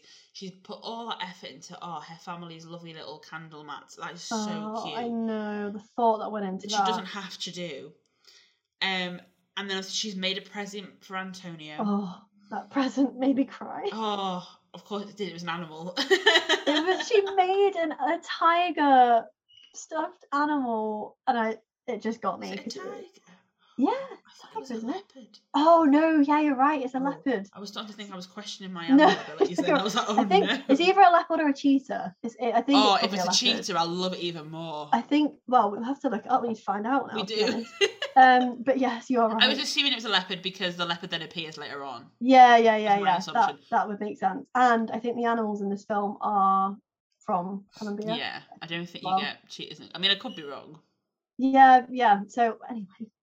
Anyway, besides the point. It's just so cute. So yeah, anyway, carry on with your point. But yeah, I think that she puts other people before herself all the time. Yeah, she does. A beautiful quality, but also quite toxic for herself. Yes. And the fact that she pushes and pushes and pushes and pushes to be like, I'm fine, when she's clearly not. Yeah. And it means that actually, obviously we then have that later like explosion with Abuela, because she's never sat down and said to Abuela, this is how I feel. You know, a bit like when she puts the mats out and Abuela's like, you know, I know you're trying to help. Maybe you should let other family members, you know, do things. At that point, Mirabelle should have gone, no, I'm good. I'm fine. I'm helping. Just tell me what I can do. But instead, she just kind of holds it in, is polite and leaves. Yeah. The problem is she's done that for so long. Yeah. Then when they have that argument and she's like, this family is broken because of you. Yeah. And I just think, like, because she stored all that up for so long, it means that then when she does kind of explode, it's a big... People aren't expecting it because it's a big explosion. Yeah, it is. Yeah. So, you know, she's... And it's not a fault at all, but it's more this idea of it's not healthy for her at all. No. Because it really drags down who she is. And it stalls her journey, as we've said, because she can't progress while she's too busy trying to convince everybody else that she is progressing. Yeah. But I think her relationship with her mum is lovely. I love her relationship with her dad, the way that she speaks with her cousins, her positivity in life, her, like, acceptance of kind of anyone. Like, even when she meets Bruno, who's obviously, like, you know, this kind of, like, man, the myth, the legend. Yeah. She's not even scared of him. She's so friendly and open and kind, which is interesting because she's obviously someone who hasn't had the most affection really from her family growing up. Because her mum does. Yeah. Her mum and her dad do try, but even, like, you know, that kind of constant subtle rejection from Abuela over and over and over again can really push someone down and make them feel like they don't matter, and push them into themselves, which makes it harder to think about other people. So I think it's a marvel really that she is so thoughtful about other people, and she herself is kind of like mistreated a lot in the family. The way that Isabella speaks to her, like, you know, I know like they don't get on like as sisters, but they, you know, in the film that Mirabelle doesn't do anything wrong to Isabella at all. Isabella's the one kind of throwing her like shady looks and like flicking her hair in her face, and like the way that she's treated in the family is like she's an inconvenience and a nuisance for most people. Yeah. You know, whether it's lighthearted or kind of serious or whatever. So I think I really admire her as a character, that she's able to kind of, and the fact that she wants to help her family, because her family at times aren't nice to her. No, yeah, she could easily have just given up on that family a long time ago. So when the house is breaking, be like, well, I haven't got a gift, not my problem. Yeah, not my problem. I can't fix that. You never wanted my help in the past, so like I'm not gonna help you now. And I think, you know, when she has that vision from Bruno where she thinks she's the reason the magic is breaking, it's that horrible feeling where like and then when Abuela's like, you were in that vision for a reason. Yeah. It's that horrible sense, you know, when you think something about yourself and then someone else says it out of spite. Yeah. Yeah. And you don't forget that. No, when your kind of worst fears of who you are kind of confirmed by someone else and especially someone that you love or someone that's really special to you, that never goes away. So I think the fact that she's had so many things like that said to her about, like, you're like, stay out of the way, like, don't ruin things, you always ruin things. Yeah. So I just think she's really, really strong as a character, and I really admire her commitment and her love for her family, when in fact it could be quite easy for her to be like, you've never supported me, why should I support you? Yeah, she could be so spiteful. She could be so bitter and sad and lazy, not do anything. And the thing is, she would be within her rights to be like that, because the treatment she has had hasn't been nice, and that's not by everyone, as you said. When there are people that photograph that she's not included, that breaks my heart every time. That no one notices, the fact that when no one notices, goes, oh, wait for Mirabelle. No one does that. No, and that's it. Like that. And everyone in that family is responsible for that. That's not one person. Exactly. Everyone can see that she's not in that photograph. That's what I mean when we go back to earlier, when I say her parents, yes, they can be good and supportive, but in my opinion, not enough.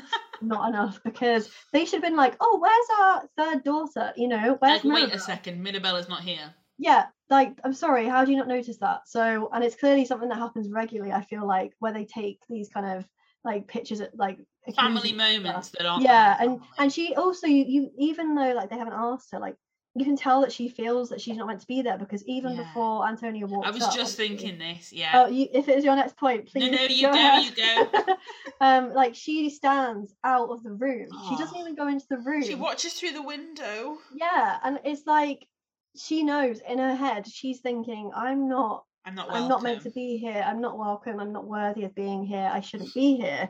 But then obviously we see Antonio, who needs her. But anyway, carry on. Sorry. I agree, because in that moment, when I watched that, I thought, she's thinking, I'm better off out here where I can't cause trouble. Yeah, out of the way. And my heart with that, because again, her family aren't saying, where's Mirabelle? No one's noticed. No one does that. No one checks for her.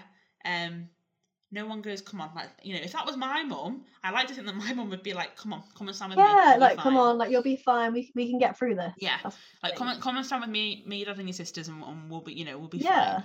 We're here if you need us. But that doesn't happen, and it's like, that baffles me. That's what's so funny, is this family kind of claims that they are so close. They are like the invincible Madrigal family, and they're, you know, but actually, they don't look out for each other, really. No, like, their well-being is not really a priority. It's about how they appear. It's all like a facade, isn't it? Even like when the fiance comes to dinner and everyone's like, everyone must be perfect. It must be perfect. Yeah. And that's exhausting. Like, trying to be perfect 24/7. Like, it's like when you're going to meetings with people that you don't know for an hour, you come out and you're like, "Foof." It's like, draining. Yeah, it is. And the problem is, no one can focus on other people, because they are so focused on getting things right themselves. Yeah, so it's really hard. And the thing is with that is, like, again, I think we've all been there. Like, when you're so focused on trying to get everything right and say the right things and do the right things, you're ruining the moment for yourself, and you're missing out on things, and it actually makes it worse. Like, I've done this so many times where I'm like, why was I like that? Because if I was just myself, it would have gone better, and I'd have enjoyed it, what I was doing. And that's the thing, you look back on those memories, and actually all you remember is how you felt when you were trying to make yourself seem a certain way, or make sure you say the right things. So true. So and I love the fact that kind of Mirabelle towards the end realizes that she's not the problem. She feels like she's the problem the whole way through. And actually, when she has that moment with Abuela, and Abuela tells her story, and she goes, you know what, like, doesn't hold a grudge, isn't mean. She's like, we can fix this. And she takes charge of a family that is really broken. A family that's never tried to fix her, and never tried to put her back together. But she's like, this is my family. These people that I love, these are my priority. And I can help. I can use who I am for good. And I just, I think she's an amazing protagonist. I don't think she's got any bad qualities, to be honest. Yeah, no, I agree with that. I think I love how quirky she is as well. Like, I love her green glasses. I love her whole look, her outfit. Oh. Wow, I need that dress. I know. I need it. And her bag that she's clearly made, and she's got a name on it. So cute. And I think, I don't know, like, obviously she's not a Disney princess, so I don't want to compare it too much to them, but I think she's got that kind of realistic look about her, like everyday person kind of look about her. you know what I mean? Like relatable, like in terms of, you know, she's not perfect. And even like the little like in, you know, like the little details where, like, before she goes into the hole in the wall to follow Bruno, she pushes her glasses up against her nose, but glasses are falling down. I could relate to that. I'm like, I know this feeling. So I think those little things make her so relatable as a person. And I just don't think she has any negative qualities. I think she's, even, you know, when the children are like pestering her, like, you know, what's your gift? She doesn't tell them to shut up or get lost. She keeps entertaining them and is like, just wants them to make people happy. And potentially her downfall. I think it's not a bad thing. I think she just, obviously, she causes herself a lot of pain and stress, and, you know, uses a lot of energy trying to be someone she's not, or trying to be what people want her to be. It's not a negative, you know, that she's still great, and it's horrible that she's had to feel like that, because often when you do feel like that, it's actually not, it's not just come from you.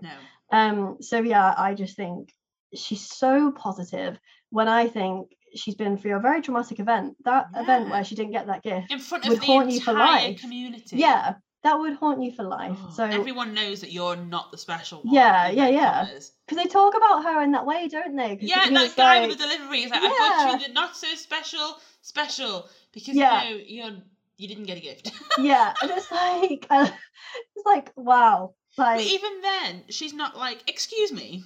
Yeah, she's not like, oh. She's just like, thank you for the fireworks. Thank you so she's like, okay, that's fine. And I think it just takes a lot of courage and bravery to manage to carry on, because obviously she's a lot older at this point than she was when she didn't get her gift. And she's clearly managed to, you know, still be kind to her family. And that's the thing. What annoys me is that because she hasn't got a gift, people are like, oh, well, she's not helpful, she's not going to help the community. But really, being herself is enough. She doesn't actually need a gift to help the community, because we see what she does. She has a positive impact in everything she touches, like everything she's part of. And I think obviously you see that with her sisters, but I think for me, like with Antonio, the fact that he chooses her to, you know, to walk him down, and the fact that you know, even when he's hiding under her bed, I know they share a room at that point, but it still shows that he really, really loves her, and he takes comfort in being around her. And I think you can see there's a really close relationship there between them, and you can see that she's so selfless. And the fact that, you know, when he said, what if, like, I don't get my gift, like, she's not there like, well, it can happen, I mean, it happened to me. Like, she's like, that's impossible. I know, I love that. That's never gonna happen. And she's like, if it does, then you're stuck with me for the rest of your life. And she's just so cute, because she could have easily made that into a really stressful situation for him if she wanted to. Yeah, she could have been so spiteful and been like, well, I'll just be like, what happened to me? Like, she could have done that. Get over it and it'll be fine. Yeah, but no, she makes him a gift, and she reassures him, comforts him, and you can tell that he feels the closest to her and wants her there the most to walk him down that towards the door. And it's just, that to me just shows. And even like when he gets his gift, she's not bitter. It's not like a part of her is hoping, I hope he doesn't get a gift either, so I'm not alone. Like, she really wants him to, and it's when she's going, you know, like, you having a gift is the most important thing to me. And she means it. Like, she genuinely wants the best for everyone in her family. She does, because maybe apart from Isabella. Well, yeah, but even then, you know, like, she's not as spiteful as she could be, given how Isabella is to her a lot of the time. She doesn't actually do anything wrong. She just kind of is a bit resentful of her, which I understand, to be fair. Yeah, and it's that classic, like what we were saying before, comparison. Like, every time she looks at her, she's seeing this perfect, or this idea of what, and everyone else calls her perfect. Yeah, so then she's like, oh, I'm not her, so, like, you know, I can't be that special, that kind of thing. I just think she's very admirable and very brave, and a very good role model for women. Definitely for anyone as well, obviously. But I think for anyone, in the way that they kind of approach life and they approach their problems and kind of overcoming hurdles, is that idea that, you know, staying positive and not, I mean, I know she kind of, say don't compromise on being you, because obviously she does. She has moments where she tries to be something else. But as a general rule, throughout it, she is herself. She's a quirky, singy self. Like, she's positive. She doesn't, you know, obviously when she makes these little mats for people, I can't get over that. It was just so cute. It's so But you think cute. of how many years it's been that she's kind of had no gift. She's still trying to showcase her talents in her. Yeah. And I love one thing you know about her being brave and courageous. When she does those jumps over those, like, in Bruno's tower, this is a woman who was, like, never left this little casita and community. Yeah. She's doing these, like, massive jumps. I'm going to save the magic. I'm climbing up all these stairs. Like, it's very easy to be like, I tried. Wasn't meant to be. Like, I'm a failure as always. Like, that kind of thing. Yeah, but she's so dedicated and determined. Big fan of Mirabelle. Anything else you want to add? No, I feel like we've probably covered everything. I think she's one of my favourite Disney female protagonists, favourite protagonists in general as well. I love her. What a woman. Okay, so we talked about Mirabelle quite a lot, which is understandable. But there's a lot of people in this film, so without going through them one by one, otherwise we'll basically be singing Family Man. Which is a banger. If you want to hear more about them, press pause. Go and listen to the first song on the soundtrack, and then come back. It will give you more context. Because we're not going to go too deep. So, what are your thoughts on the rest of the family members, or specifically, I guess, like, did any of them stand out to you? Like, which were your favourites, I guess? Interesting. So, my favourite is probably Louisa. I think she's the one that I kind of like relate to the most. I wonder if it's because, like, her song, which we'll get to later. I love her song. But I feel like I resonate with that quite a lot because I'm like the eldest sibling. And I mean, no one's ever said to me, you know, you have to get everything right, but there is always a kind of like pressure when you're older that you would get things right, and that, you know, that happens, that, you know, but you're the eldest, you should know better. That kind of sense. And I just think that idea that, you know, you need to always look like you've got your life together. And I'm terrible at saying no to people. Like, if someone wants something or needs something from me, like, I'm just not good at being like, no, that's like, no, I haven't got time, or I'm really bad at that. And I think that's quite like Louisa, where she's like, you know, everyone's like, can you do this? Can you do this? Can you do this? Can you do this? And that is me. I will say yes to everything. And sometimes it does just get a bit exhausting. So I like that kind of presentation of someone who, you know, presents themselves, not even like in that perfect way like Isabella does, but the idea that, like, someone who's kind of constantly on the go, constantly trying to, like, help other people. I mean, I was going to say, like, not too loud, like I am loud, but, like, someone who doesn't kind of stand and shout 24/7 about what they're doing, and like, and maybe from, like, you know, from other people, doesn't have the perfect life in inverted commas, like, because she's, you know, she's not engaged to somebody, she's not kind of, you know, she's not necessarily the favourite, she kind of goes quite under the radar for the things that she does. Not that I'm trying to boost myself up, but that sense of, like, doing things and not kind of shouting out about them all the time, and I think, and then that feeling that constant feeling at times that you're just not good enough, I think is just so true for so many people. And I'm generally quite a confident person, but there is, like, I mean, like she says, you know, I'm the strong one, like, you know, I don't get nervous, it's all fine, and that, like, you know, that's me generally. But I think there are times when actually you stop and you think about all the things you want to achieve, and sometimes they just feel so far away, and you think, gosh, like, if, you know, like, example, when I moved into my flat for the first time last year, I felt like a complete failure for ages, because basically, long story short, listeners, but I moved into my flat, and it was a bit of a disaster when I moved in, because, like, there was no internet, the heating didn't work, there was, like, I couldn't work from home because there was no internet, it was freezing, and, like, the TV didn't work, there was, like, lots of issues, there was so many issues. Yeah, there were so many problems, and I was so upset. I was the most miserable week of my life, honestly. And I remember, like, thinking when I come home to work from home, back to my family home for a while, and I just remember thinking, I'm an absolute failure. I remember thinking, like, I'm someone who always gets things right. I'm someone who is always kind of the person who, like, leads people, or, you know, like, regroups the troops. That's always me. So I remember feeling so miserable for weeks and just thinking, like, I'm so embarrassed of myself. No one was thinking that. Yeah, no one was saying it. No, but I think, like, the same like Louisa, no one says to Louisa, like, you're not strong enough. Yeah. But it's this idea that, like, when you put that much pressure on yourself, it's exhausting, and it does come to that point when you can kind of start to break's quite a strong word, but the idea where it can kind of really start to affect you, and there are times when you can have days where you're like, nothing in my life is as I want it to be, and you kind of lose sight of the big picture as well, again, like how far you've come.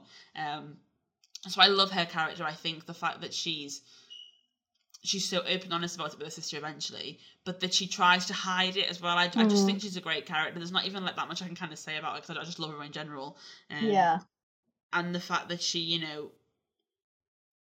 when she goes to her room and she's so upset and like she's quite open with her emotions, but she won't do it in front of people as well. I think she's such and her song is like amazing, which we'll get to later, but like that whole section was amazing, and like there's bits as well, like when they're in like the courtyard kind of prepping for the gift celebration, and she's carrying the things and she's like, whoa, watch out, sis, whereas like, Isabella's like, get out of the way, you're always in the way. Whereas Louisa is a lot kinder to Mirabel, like quite a lot, like, and then at the end when she's like, go and speak to Bruno, you'll know when you find, like, she does kind of tell her, and she has an open conversation with her in the end.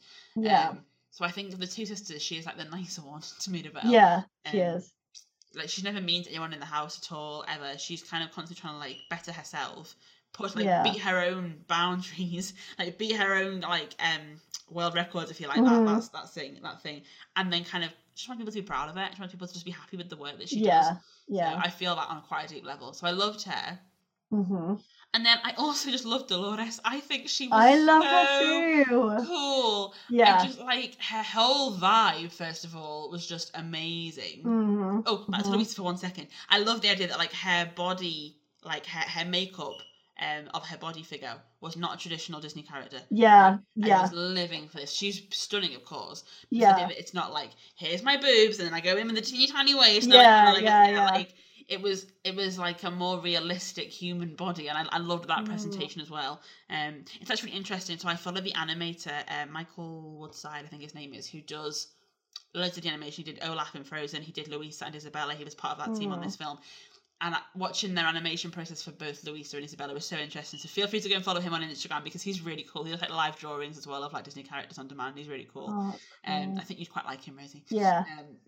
But it's watching them kind of come to life, and how their characters have come to life and who they are, I think is really, really cool. That's and kind of how that body shape has come. I just thought that was a nice, refreshing image to have on the screen. And then Dolores, oh my goodness, her whole style I was just so in love with. I know. And that she obviously hears everything. And I know she gossips at the dinner table about Bruno's vision, but how could you not? Big news. But otherwise, like, she's actually really quiet for someone who hears everything. When we talked before about like not judging people and stuff, like, she is so quiet and private. And she must know so many things that she could tell people, but she respects. Like, she definitely heard Mirabel's entire journey. Oh yeah, definitely. And she knew Bruno was there. Like, she admits to that, but like, she didn't feel like she it was doesn't get involved with things that she doesn't have to. And I think that's a really nice message as well. It is. And when she's like, when like Bruno told me that like the man of my dreams would like be just out of reach. But again, she's not bitter to Isabella. No. She really likes this guy. But even when he's coming to be engaged to her cousin, she's not mean or bitter or nasty. I really like her. I think she is one of like the purest people in the family, and she'll help Mirabel as well. So like, when Mirabel needs help, and she'll tell her things other people won't tell her, because they're scared of telling Mirabel in case she makes a mess. Dolores is honest with her. So I think those were the two stand out in the family for me. I thought they were both just and I wish that Dolores had her own song, because her voice was beautiful. I know. She was just like, she stood out in the scenes that she was in. Like, she's such a presence. So I feel like, and she was so funny. Like, the bit like when all the kids are like, "What's your gift, Mirabel?" And she's like, "Oh, she didn't get one." And then it like disappears. I think she's great. And I would have liked to have seen a few more scenes of her and Antonio. Obviously, I know you're going to talk about Antonio, so I'm not going to talk about him. But I think like he was amazing, and like you said, like his pureness of heart, and again, like the fact that he doesn't really gossip. When he finds out, the rats told me everything. He doesn't go and tell anyone. Like, he lets Mirabel just get on with it, and I think that's a lovely quality that I think Dolores kind of shares. So I'd like to have seen them have more scenes together as siblings. It's like they respect everyone enough to not, ruin things for people and tell things other people should say themselves. Like, because Dolores could easily have said about Bruno, being like, oh, by the way, Bruno's here, guys. But like, she obviously feels like he might not want people to know that he's here. So, and she clearly knows about, for example, like, I can't remember what that guy's name is, the guy that she's trying to get engaged to. Oh, it is Mariano. Mariano, that's it. What a man. That poor fella, I swear to God. But like throughout the film, when like he clearly wants to like do this song, the serenading song. Yeah. She's clearly heard this song because she hears that he plays guitar, so she definitely knows that he's got this song ready. If she was bitter and spiteful, she could very easily ruin that for Isabella beforehand. But she just sits there, and I just think that's such a lovely quality to have, is that she keeps herself to herself, helps out where she can, but it's not. She could be so spiteful with that gift. Yeah, she could. And I think quite a dangerous gift. I think that's what's great about all of them, is all of the gifts could be really spiteful. Like Louisa could just beat people up 24/7. Yeah. They actually are all very dangerous. Like, they can be used in a way that could really hurt people. You know, because I'm like, Mirabel's mom could just refuse to heal people she doesn't like. Yeah, she doesn't have to heal people. No, Pepper could just make the weather stormy all the time. Yeah. So like, actually, like, it takes a lot of strength, I would say, to constantly keep those gifts and and use them equally for everyone, because you could easily use them for bad. They could have been a really cool supervillain family. Especially like with Camilo, I think it is the one that's like basically shapeshift. I'm not entirely sure what the point of his gift is. No, I was thinking like, how does he contribute? But then like we see him transform into someone that's stronger than himself. So, like, I think it's probably things like that. But that, for me, I was like, that could be imagine such a pretending to be gift. somebody else and then going like, imagine you're engaged and you pretend to be someone else and you go and snog someone else. Like, can you just imagine the chaos? You just think, like, it's low-key vibes to me, where it's like, that could be used for pure evil reasons. The chaos he could cause. Yeah, honestly. So, they don't, as you know, they're not like all pure, but they could be using their gifts in much worse ways. They could be terrorizing the community, and they do. So that's quite good. Like, literally, like, Antonio could like set leopards on people. Yeah, like, he literally to tear people apart. Yeah, he could be the last human standing. You know. So they're the ones that stood out to me, and then I think I want to talk a little bit about Abuela, but maybe we'll talk about her after you've done your standouts. I think she's such a complex character. She is. She's very, very complex. Yes. So if you tell us who stood out to you, and then we'll have our Abuela discussion. Okay, so I love both of the ones you mentioned as well. They're two of my favourites. So I won't go into detail about those. I feel like we've covered them. I love Antonio, as I've already mentioned him before, and it's not just because of the animals thing, even though I did know straight away, I knew what his gift was going to be, because you could just tell he was obsessed with animals just by the gift that he was given by Mirabel. I was like, oh my god, it's like, I don't know if you've seen The Wild Thornberrys, but it's like Eliza, how she can talk to animals, and I loved that TV program when I was a kid. So like, the fact that I knew he was going to get that gift was very exciting to me, because I was like, that's the gift out of all of them that I would want the most. As soon as it happened, I was at cinema watching it, and I was saying we were doing this podcast today, and I was like, this is Rosie's. Yeah. This would be Rosie's. I was like, Rosie's going to be thrilled that this is a gift in this film. Yeah. I was just like, it's his room as well. Like, let's just talk about his door and what his world encompasses when he walks through that door. It's he definitely has the best room. He does. I was wondering this, like, obviously we see in a few of their rooms, but I was like, I wanted to see all of their rooms, because I was like, is Dolores' room just full of like ears? Yeah, I was thinking that. Yeah, what does she even have in and then her it's room? like, and I was like, how do you make a big room? Like, everyone else's rooms are massive. Yeah. And then Louise, I was like, is it just full of like dumbbells? Like, I don't. Yeah. And like with Camilo, like, how do you make a room for a shapeshifter? Yeah. Like, what does that? Maybe it's like rows and rows of wardrobes. Yeah, so weird. But yeah, Antonio's, he's basically got like this like jungle or like oasis type thing, like with animals everywhere. Like, because when he finds out what his gift is, he's talking to a toucan, isn't he? And the toucan basically calls all of its pals, and they all come like running from, I love that. from like the forests in Colombia and the mountains. And they all, you know, they populate his room. Yeah, and it's just incredible. Do you know what that reminded me of? It reminded me of Avatar. That.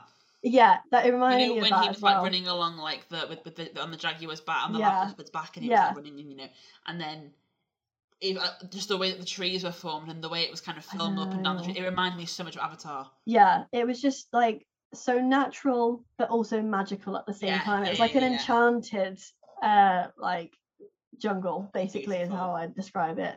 And so that room really got me in terms of like the visuals and the animation and the fact that I love this. Again, this is authenticity. The animals that they've got in his room are animals that you would see in There Colombia. wasn't like a pigeon, was there? No. No. Like you've got things like coatis, you've got tapirs. Like these are animals you don't see often in films, like, and capybaras. I love the capybaras. I love them. Like these are animals that people kind of just dismiss and are like, nah. But like when they're in this film, they're actually finally given like a spotlight, and I just felt like that was really, really nice that they made that authentic as well. So I love that. But back to himself. I think because he's at that age where, you know, you're not automatically like judging everyone for what they're doing and judging them by what they do and things like that. Like, and he's quite new to the whole gift situation as well, so he's still in that kind of novel situation. Because that's like the day one after he gets his gift, and and even 24 hours in a bowl is like, I'm sure today we'll find some way to make you useful to the community. I'm like, just give him a second to get to grips with it. I was like, that's so savage, because like, are you already trying to make him into Bruno by saying like, you're not useful, bye, like off you go? But it was just like, give him a chance to like get used to his gift first of all. But like he hasn't kind of had that familial pressure yet. He hasn't. He's kind of like what's it called? Is it green finger? What's the word where it's like you're new? Oh, yeah, it is something like that, isn't it? It's not green finger, but it's something like that. Yeah. Where you're like completely kind of like new to a situation. He hasn't kind of got any like baggage from his gift. No. There's not like as many expectations from him at this point because it's so new. But I just think the fact that he clearly sees Mirabelle for who she really is, and he sees her as special. Yeah, he sees her as special, and I just think that's such an important part of the film. I think he brings a lot to the film in such, you know, he's not in it a lot. In the moments he's in it, I think they're so important. To not only showcasing his character compared to the others, but also telling Mirabelle's story as well. And I think he's so integral to that. And I think like you need more Antonios. This is what I was thinking. I was like, we need more people that, you know, don't judge people for something that they don't have or that they haven't achieved. He looks at her and sees his cousin, who he loves, who supports him all the time, who he has fun with. Like, that's what he sees. He doesn't look at her and think, oh, well, she's not part of our family. She doesn't get a gift. Like, why would I ever want to be associated with her? Like, he sees her as family. And I think, to be honest, he's one of the only ones that truly accepts her as part of the family.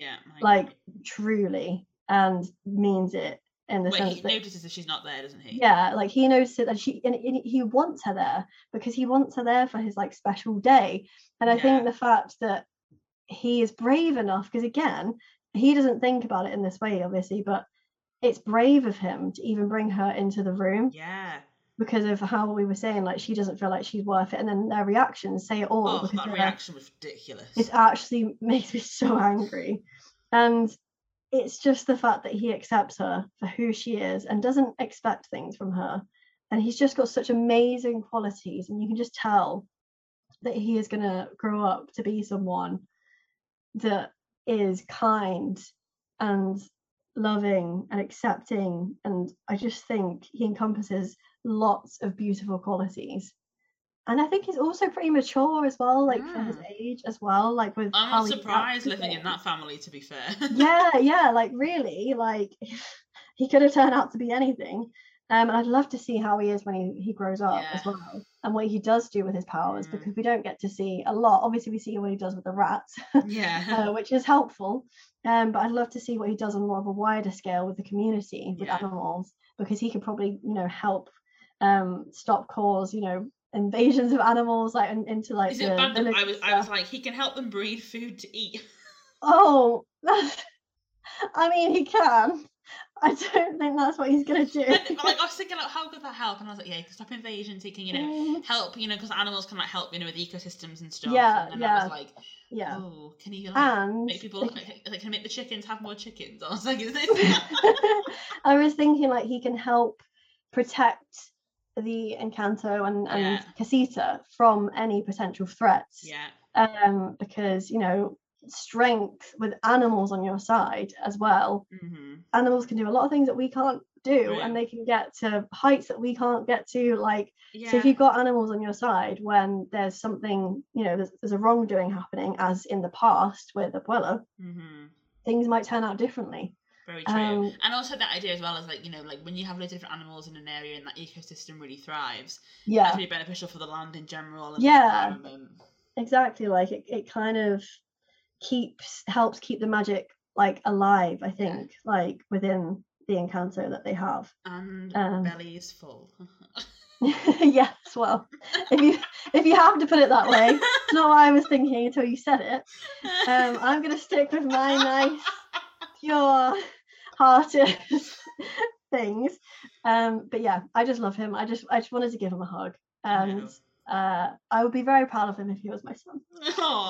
I just love him. I have nothing bad to say about that boy. And I think he could have easily have been in the background compared to a lot of the characters, because there's lots of strong characters here. There are.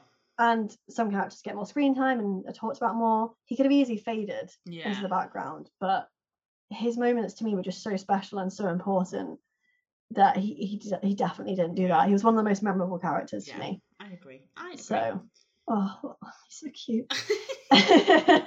And then, it's difficult because I think all of the characters bring something with them. They've all got very distinct personalities, and obviously they have flaws and they have positive qualities to them as well. So obviously someone that is interesting to talk about is Isabella, because I feel like on the surface, not to quote songs, but on the surface she obviously seems like quite a nasty character because of the way that she treats Mirabella. She is quite spiteful, isn't she? In the way that she's very spiteful, and the fact that she gives that impression that she knows that she's perfect. Of course she's perfect. And of course I'm perfect. It's like she plays on Mirabelle's fears about herself. Yeah. It's like she uses that to her advantage, which isn't right. Yeah, no, exactly. She's very manipulative, and she wants attention. She wants everyone to love her. She wants to be, But does she? Well, that's what I'm saying. On the surface. Yes. She wants, that's what we think. However, and this is where I changed my mind about her, is, and again, it's interesting because obviously we prejudged her based on what we saw in the beginning of the film. And then you see what's actually going on behind the scenes, behind the facade, behind what we thought she was. It's interesting because the one that you think is the most perfect of them all and the one that copes with everything and is happy is one of the ones that is the least happy of all, and just feels stuck. And she's about to marry someone just because Abuela wants her to, and that's what the family wants. That's what she was going to do. So yes, she has all these negative qualities, many. She's also clearly, she does think about the family as well, and I do feel like that is, even if she gains attention from that act, I feel like that's quite a selfless thing to do because it is for the family. It's not the right thing to do. No, it's not the right thing to do because, again, like we said, be yourself. If that's not what you want to do, don't do it. Don't marry someone if you don't want to marry them. It's not fair on him either. I was about to say, A, why would you do that to yourself? And B, it's not fair on the person that you're about to live a lie with. No. So I think she's also a very complex character because she just comes across as if she has everything together. And obviously that's what Mirabelle thinks of her. And she thinks oh, well, how hard can her life be? She's got everything she needs. And then obviously she goes into her room. And then to start with, she's still very standoffish with Mirabelle. It's go away, get out, and all this kind of stuff. And then she kind of cracks and then kind of breaks down a bit into her problems and her struggles and actually I'm not perfect. I love that moment, when she's like, you are so selfish. Isabella's face is selfish. I love their argument. I love their whole dynamic, to be honest. I think it works and it makes it so impactful when they finally see each other for who they actually are and they get along, which is obviously very much ruined, but we're not talking about that yet. And I just think, yes, she has all these negative qualities, but it's that whole message of don't judge someone based on the snippets that you see of their life, and just because someone seems like they're happy doesn't mean they are always happy. Like, you know, still make sure that you're checking up on people, because you never really know what's going on. And the thing is, I think eventually, a bit like Lisa, she was probably going to crack big time at some point, probably at the wedding. I feel like that would have been a bit of a turning point for her. Like, she might have been like, actually, no, I'm not doing this, and showing like what she truly wants. And we see that she just wants to like explore like her gift, like see what she can do. It's like, what else am I here for? Little cactus, and she's like, oh my god. And it's like that, you know, when you realise that you can do something that like you never thought you could do, something you've been trying so long to do, and you're like, oh my gosh, I did that.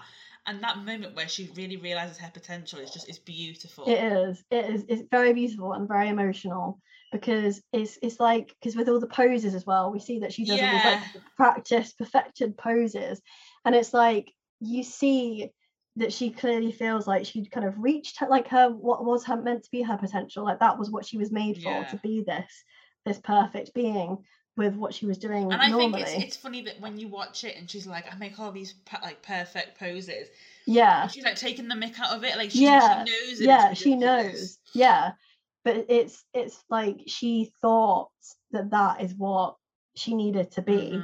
And until this point where she's obviously realized it before, but now she's kind of letting people know that I'm not enjoying this, actually. Like, my life isn't perfect. Like, you think my life is perfect, it's not perfect. I'm not happy. And it's just so beautiful when we see her like finally be herself and explore what she wants to do, what she can do with her powers, like her gift, like. And it's just so nice seeing someone kind of free themselves, is how I see it. Like, she's finally like not trapped in this cage, like she's actually embracing who she is, she's and not showing people to be someone else, is she? Like, and then like, she's really likable from that point on. She's she really is likable, who she is as an actual person. Because when Lisa admits that she cries, both Mirabel and Isabella are like, well, so do we. Like, and it's such a lovely moment, because when they all finally know how they feel, and I think with Isabella, it's like she's finally telling someone, the weight is finally being lifted off her shoulders.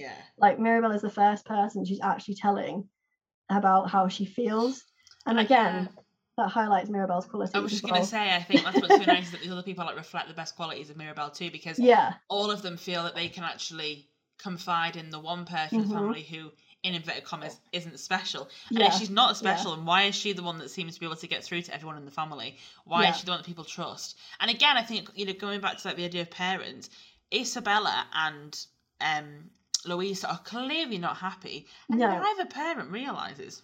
Exactly, and this is what I'm saying. Like, I don't want to come down too much on these parents, because, like, you know, they are okay at some points, but there's no support system or well-being system in place, clearly, because all three of their daughters are broken. Like, they're really struggling, and I feel like they need to have like a family. But I also think a lot of that is potentially down to the difference in culture in this as well, and this idea that, you know, the multi-generational family.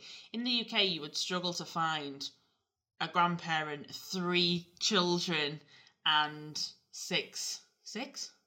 5 grandchildren, and 2 spouses who all live in the same house. That's definitely not a normal. That's not a cultural thing in the UK, but across like places like Europe and obviously in South America and other areas of the world, that is normal, where all family will live together. And there's a clearer familial hierarchy where the eldest member of the family, like when we talked about this in Coco, because again, Miguel's parents aren't particularly like supportive of him. No. They try, isn't like these parents do, but they're not going to overrule the matriarch figure.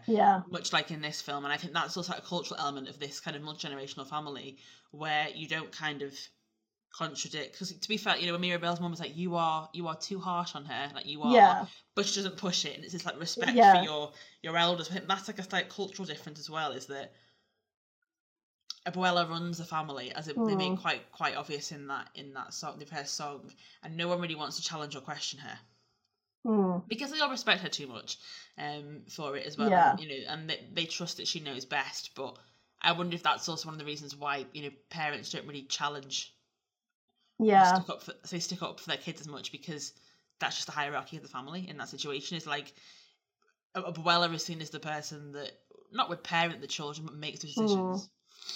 Yeah, and I guess it's not like a direct like parent thing where you've got your like two parents. Like it's actually probably the auntie and the uncle as well who parent your kids. I think it's like such a big family that everyone's kind of in charge and responsible for. And the dynamic is so different. So like you think about like in the UK, like if you go to your grandparents here, it's kind of like, for me anyway, and I don't know about for you, but it was always like, not that things are more lax, but like you go in and you get given more chocolate biscuits when you go to your grandparents. Like your grandparents will let you have what you want to eat. They'll let you put what you want on the TV. They'll ask you what you want to do. Like in the UK, generally, that is more kind of the vibe. It's like when you go to your grandparents, it's slightly more relaxed because they're not your parents.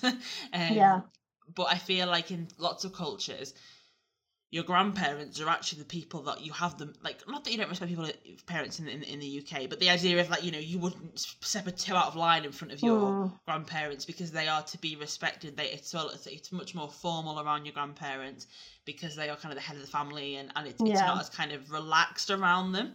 So I also wonder if that's another part of it as well, is that we associate grandparents being a little bit maybe softer and kind of having done their parenting, and now they're here to like enjoy the fun parts with the kids.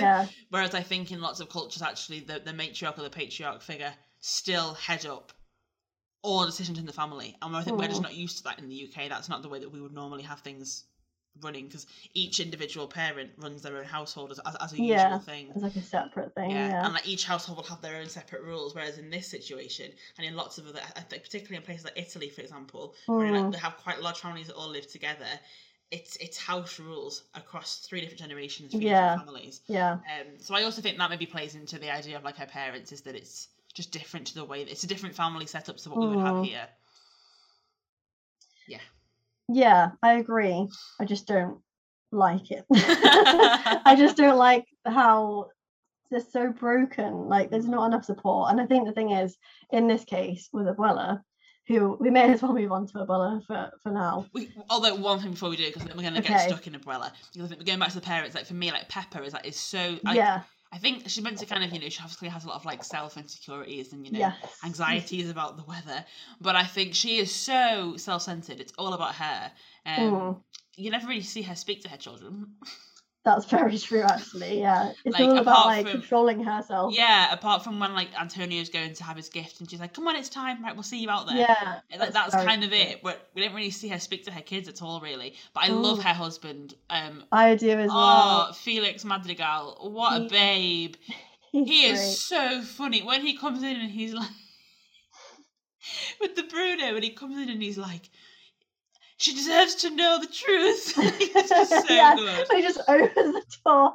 It's so dramatic. And even like, I love that bit as well. Like when they're dancing in Antonio's room, and he's like, "Yes, abuela," and he's like, his sass and I think the vibes that he brings to the family are great, which I thought was really nice. And it was refreshing as well to see the fact that like, the 2 women were the ones with the gifts, and it was kind of 2 men that were being put in inverted commas, like subordinate. It's not the right word, but do you know what I mean? Like like they were kind of, they wouldn't be the breadwinner in this family. That was quite refreshing to see as well. And they weren't intimidated by strong, independent women.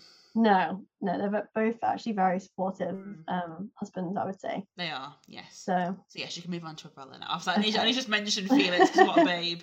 Well, to be fair, actually, just before we move on, I actually do really like Camilo as well. I think he is quite funny because he's obviously quite a trickster. Like when he shapeshifts into Dolores to get more food. That's so like funny. I love that, and that's so funny. And when his face gets stuck, it's like, "Come here, fix your face." Yeah. And he's like, when the house is broken, he's like, "Am I not allowed to say like our house is gone?" Like, and he's like, "Are we gonna talk about Bruno?" Like when Bruno is there, like he's like, "Are we allowed to talk about Bruno now?" Like, hello, like what's the situation? So I think he's funny because I just feel like he brings a bit of humor to some of the scenes. I'd like to see more of him again, but you're right, like his gift, I don't think there's much to really explore with his gift in the same sense as some of the others. I wonder if it's just people, or whether he could like shapeshift into a house or a tree or a horse. It could be anything, couldn't it? Like that's what I mean. Like I need to see more of all of these people because I want to see like the ones we didn't get to see as much of their story and like their gifts. Like it would just be nice to see that. But yeah, I liked him as well. So yeah, I feel like we've actually covered most of them now anyway. So I think we did. Okay, so Vala. Wow.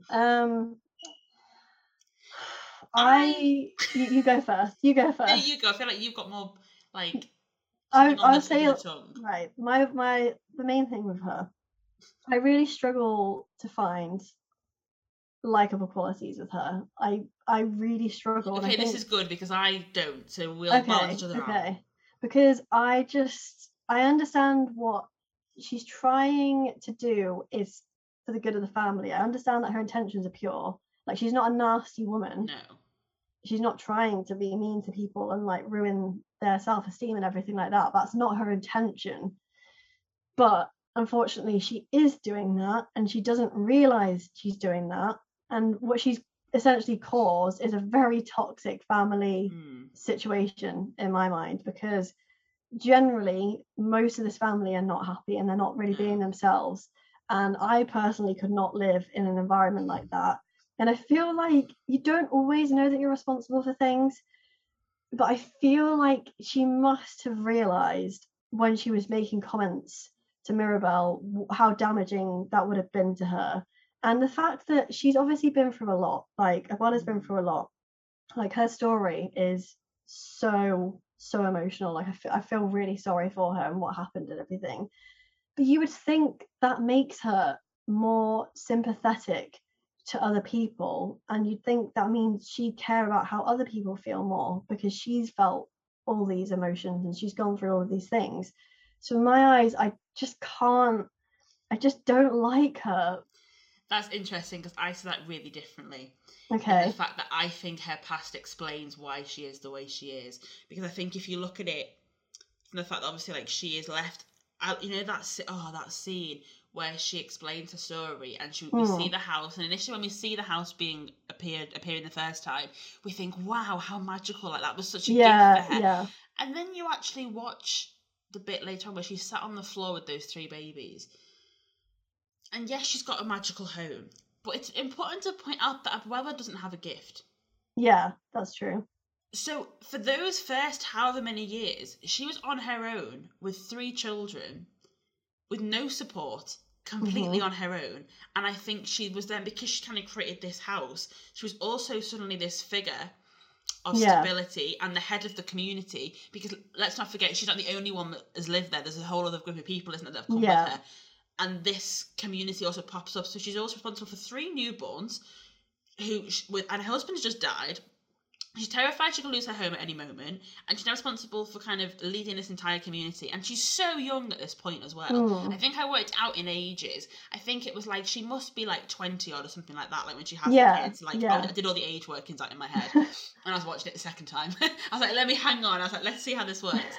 I just think, and I think she has to be hard, and she has to be tough as nails to do that, because she has no choice. And I feel like what happens is she lives the first part of her life where she has to hide her feelings. She has to hide what she wants, because she's responsible for 3 kids and an entire community. And I think she's so used to living that way, where she's pushed back the uncomfortable stuff. She's pushed back how she feels. She's pushed back, you know, what's good for me, and constantly focused on what's good for other people. For this inner fear that she's going to lose everything. And it's like this fear that if she stops being the head of the family and stops being the like Louisa in a way, like the strong one with the answers and the guidance, everything will fall apart. So I think actually that her past makes her the way, because it's like she's done it, she's lived that hard life for so long that she doesn't kind of think twice other people have done it, because she's had to do it. If that makes sense. So I think she kind of, in my opinion, I think she knows that she's making the family make sacrifices. I think she knows that she's making Mirabel not feel great. I think she knows the pressure she put her family under, because Mirabel's mum tells her she goes, "You're too harsh on Mirabel." And there's quite a few hints where like she will say things to Mirabel and then kind of have like a moment of like, oh, and it's like she knows, but she can't let herself move past that, because she's so scared that if she lets go of the wheel for 1 second, it's going to come crumbling down. So I think she obviously, just approached things in the right way. She doesn't think before she speaks sometimes. But it's like her one driving factor is to protect her family and this community that she's escaped with, because she's lost everything before. So I feel like, whilst she might not be likeable at the point of it, I actually quite like her as a character, and I really respect that she's able at the end to go, this is my fault, and I should have spotted it, and I'm sorry, because I think she does power the family forward. She was, as Mirabelle says, like, we wouldn't be here if it wasn't for you. You are an incredibly strong woman, and I think we can't lose sight of that, just because as she gets older, she's so, because let's not forget, she knows the magic is fading, and she knows that something is happening, and it's like, if she let herself admit that, she's she's already lost her home once. Because I like, a slight aside, that I love the fact that kind of loosely referred to refugees and asylum seekers. I thought that was so clever, the way they kind of did that without saying it. This idea of, like, our home wasn't safe anymore, we were forced to leave, we didn't have a choice. I thought was so clever. And this idea that, so just to them back to Abuela, this idea that she's lost everything in such a tragic way before. That scene when she had to, like, close the door on her nursery. I know. This life that she created in her mind for herself, her husband and her kids was gone. So I think when you've had that level of trauma in your life, I think she's never dealt with that, because she's never had someone to deal with it with. Her husband died straight away, and then she's suddenly a mother. So at no point has she ever sat down and discussed her trauma with anyone, until she has that conversation with Mirabelle in the river. And then when she has that conversation, she realises. And no one ever asks Abuela how she is. No one ever sits down with Abuela and says, are you okay? And I think it's a two-way thing, because Abuela was so kind of like, kind of harsh and and sturdy, but I think it's a two-way thing in the fact that she has no one to talk to. We see that when she speaks to her, the locket of her husband, and she goes, please help me, because she must be so lonely as well, because she's carrying this entire community on her own shoulders, that she's doing everything in her power to just not mess up. So I think for me, she echoes Louisa a lot in this idea that she feels like, I have to be strong, I have to put on a front, even though she's clearly in a lot of pain herself, and she's just never had the chance to express that to anyone. So I love that when she's like, Mirabelle, like, I asked for help and I was sent you, and she realises that actually, like, expressing yourself and your feelings and your emotions is good, but she never had a support system when she was growing up. So for her, I guess in her head, she's like, we work hard, to keep our home and to keep each other safe, and that's the way that we live. She's never known another way. So I think that kind of generational difference, because then when Mirabelle explains things to her, even when she take an argument, but she realises, and I think I have a lot of respect for her as a character for kind of turning around and saying, this is my fault. And even when like Bruno comes in and she and then when the house broke in, she's like, and I'm so sorry that I didn't see that I was pushing you all away, I'm so sorry. I think at that age in particular, that'd be really hard to do. So I get where you're coming from, but I think for me, her past explains why she's not sympathetic, because she never had someone to be sympathetic to her. She never had that role model when she was a mother or anything like that. She never had her own mother there to be like, hey, let me help, blah, blah, blah. Like, she had to do it on her own. So I think that's maybe why she is the way she is. Slight rant over. Yeah, no, I agree. I respect all of that as well. And I respect how she admits that it is her fault in the end. I do respect her there. But I still disagree in the sense that I feel like when you've been through some emotions, whether you've had a chance to tell people or not, you know how that emotion feels. So for me personally, I would never want to inflict an emotion on someone that I know was painful for me or difficult for me or caused me hurt. So the fact that she preaches that she's here for her family and she wants to help her family is ironic, because in the end of the film, she admits she's wrong. But during this life with her family aren't happy. And yes, she's made the best of a bad situation. And yes, she had it really hard. There's no denying that at all. Like, it's unimaginable what she went through. I still feel like it doesn't justify the way she acts to me. Like, I understand that would be painful and she would be lonely and she would not have had anyone to tell any of these feelings to. And you're right, like, the generational thing is definitely very evident here, because you're right with the matriarchal thing. Like, she clearly feels like she now has this responsibility for life to run this and to not fail. We see that we're just trying to discuss it with her family, that their problems and the priest is like, abuela, they're scared, they want to hear from you. Like, she's not just the abuela of her family, she's now like responsible for everyone in this community. So do you not think, because I guess it can go two ways. People can kind of go like, I've experienced this, I'm going to like not do it in the future, and I've experienced this, and this is the only way that I know. Do you not think it's the only way that she knows is this hard work? We don't talk about our feelings. I feel like it is how her life started as, but I feel like just because that's the only thing you've known doesn't mean you can't open yourself to new things and new emotions and empathy and sympathy for others. I don't think that's something that you have to have had from like a young age instilled in you. I think it's something that you can learn yourself, and you can grow within yourself by seeing it within other people. Like, I feel like she could have seen qualities in a lot of her family members and instilled them within herself to become a bit more of what she actually wanted to be. I think I just find her a very ironic character, because she has the best intentions, but her actions don't represent what she actually wants for her family, or what she claims that she wants for her family. And that's why I struggle with her, because she tries hard and she's been through a lot, but seeing so many people that are broken and struggling and pushing themselves to limits and being so low in self-esteem and self-confidence, to me it's like, at some point she knew the magic was dying, she knew there was things wrong. She obviously felt a responsibility to fix these things because she didn't want to show weakness within her family or in herself. But I just feel like,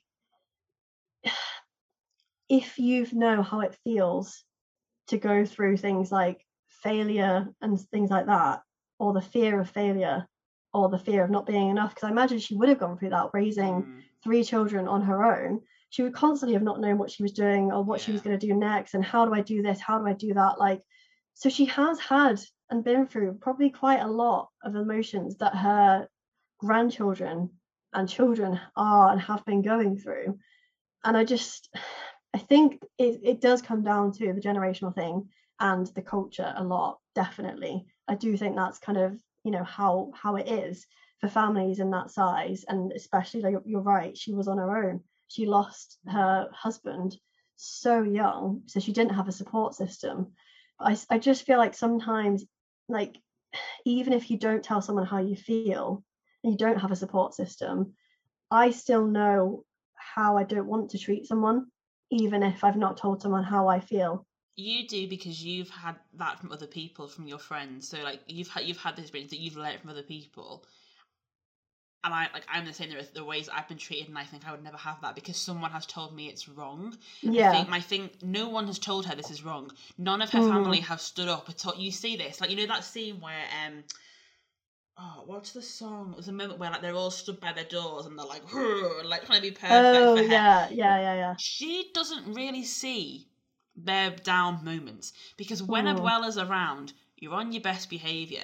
So actually, like, no one tells her, hey, I'm struggling. No one, she doesn't have a chance to see it because she's always so, like, in business mode. So she's wrong to see her family as, like, assets. But I guess, again, it's that hard work element of, like, we work hard as a family to keep each other safe and to keep going. That's our role. And the idea of, like, a role in a family, I think she takes that very seriously. Yeah. I think that's my other thing, is, like, we often know that behaviours are wrong because somebody tells us. It usually takes someone to tell us that a behaviour is wrong, which is, and then we go, oh, actually, yeah, I don't deserve to be treated that way. I don't think anyone has ever told her that. I don't think anyone, until Mirabelle has the argument with her and she goes, you are the problem. No one has said that to her. Nobody. You can tell that because they go, don't tell Abuela, keep it a secret from Abuela. No one really speaks to her. So I think, like, if different, if she could see her family weeping in the corner. I think the bit with Louisa is sad, where she's like, but that is the moment where she's saying that people are struggling, but she thinks Mirabelle says something to upset her. So at no point does anyone kind of say, listen, your expectations of me at the moment are too much. No one kind of says that in any roundabout way. So for her, like I said before about Mirabelle, when she doesn't kind of express how she's feeling until she explodes, it's the same thing with Abuela, where because no one tells her how they feel and how she's making them feel, it grows and grows and grows and grows and grows until suddenly the whole family is an absolute disaster, and she's like, whoa, I did not see this coming in any way, shape or form, but now I see the signs.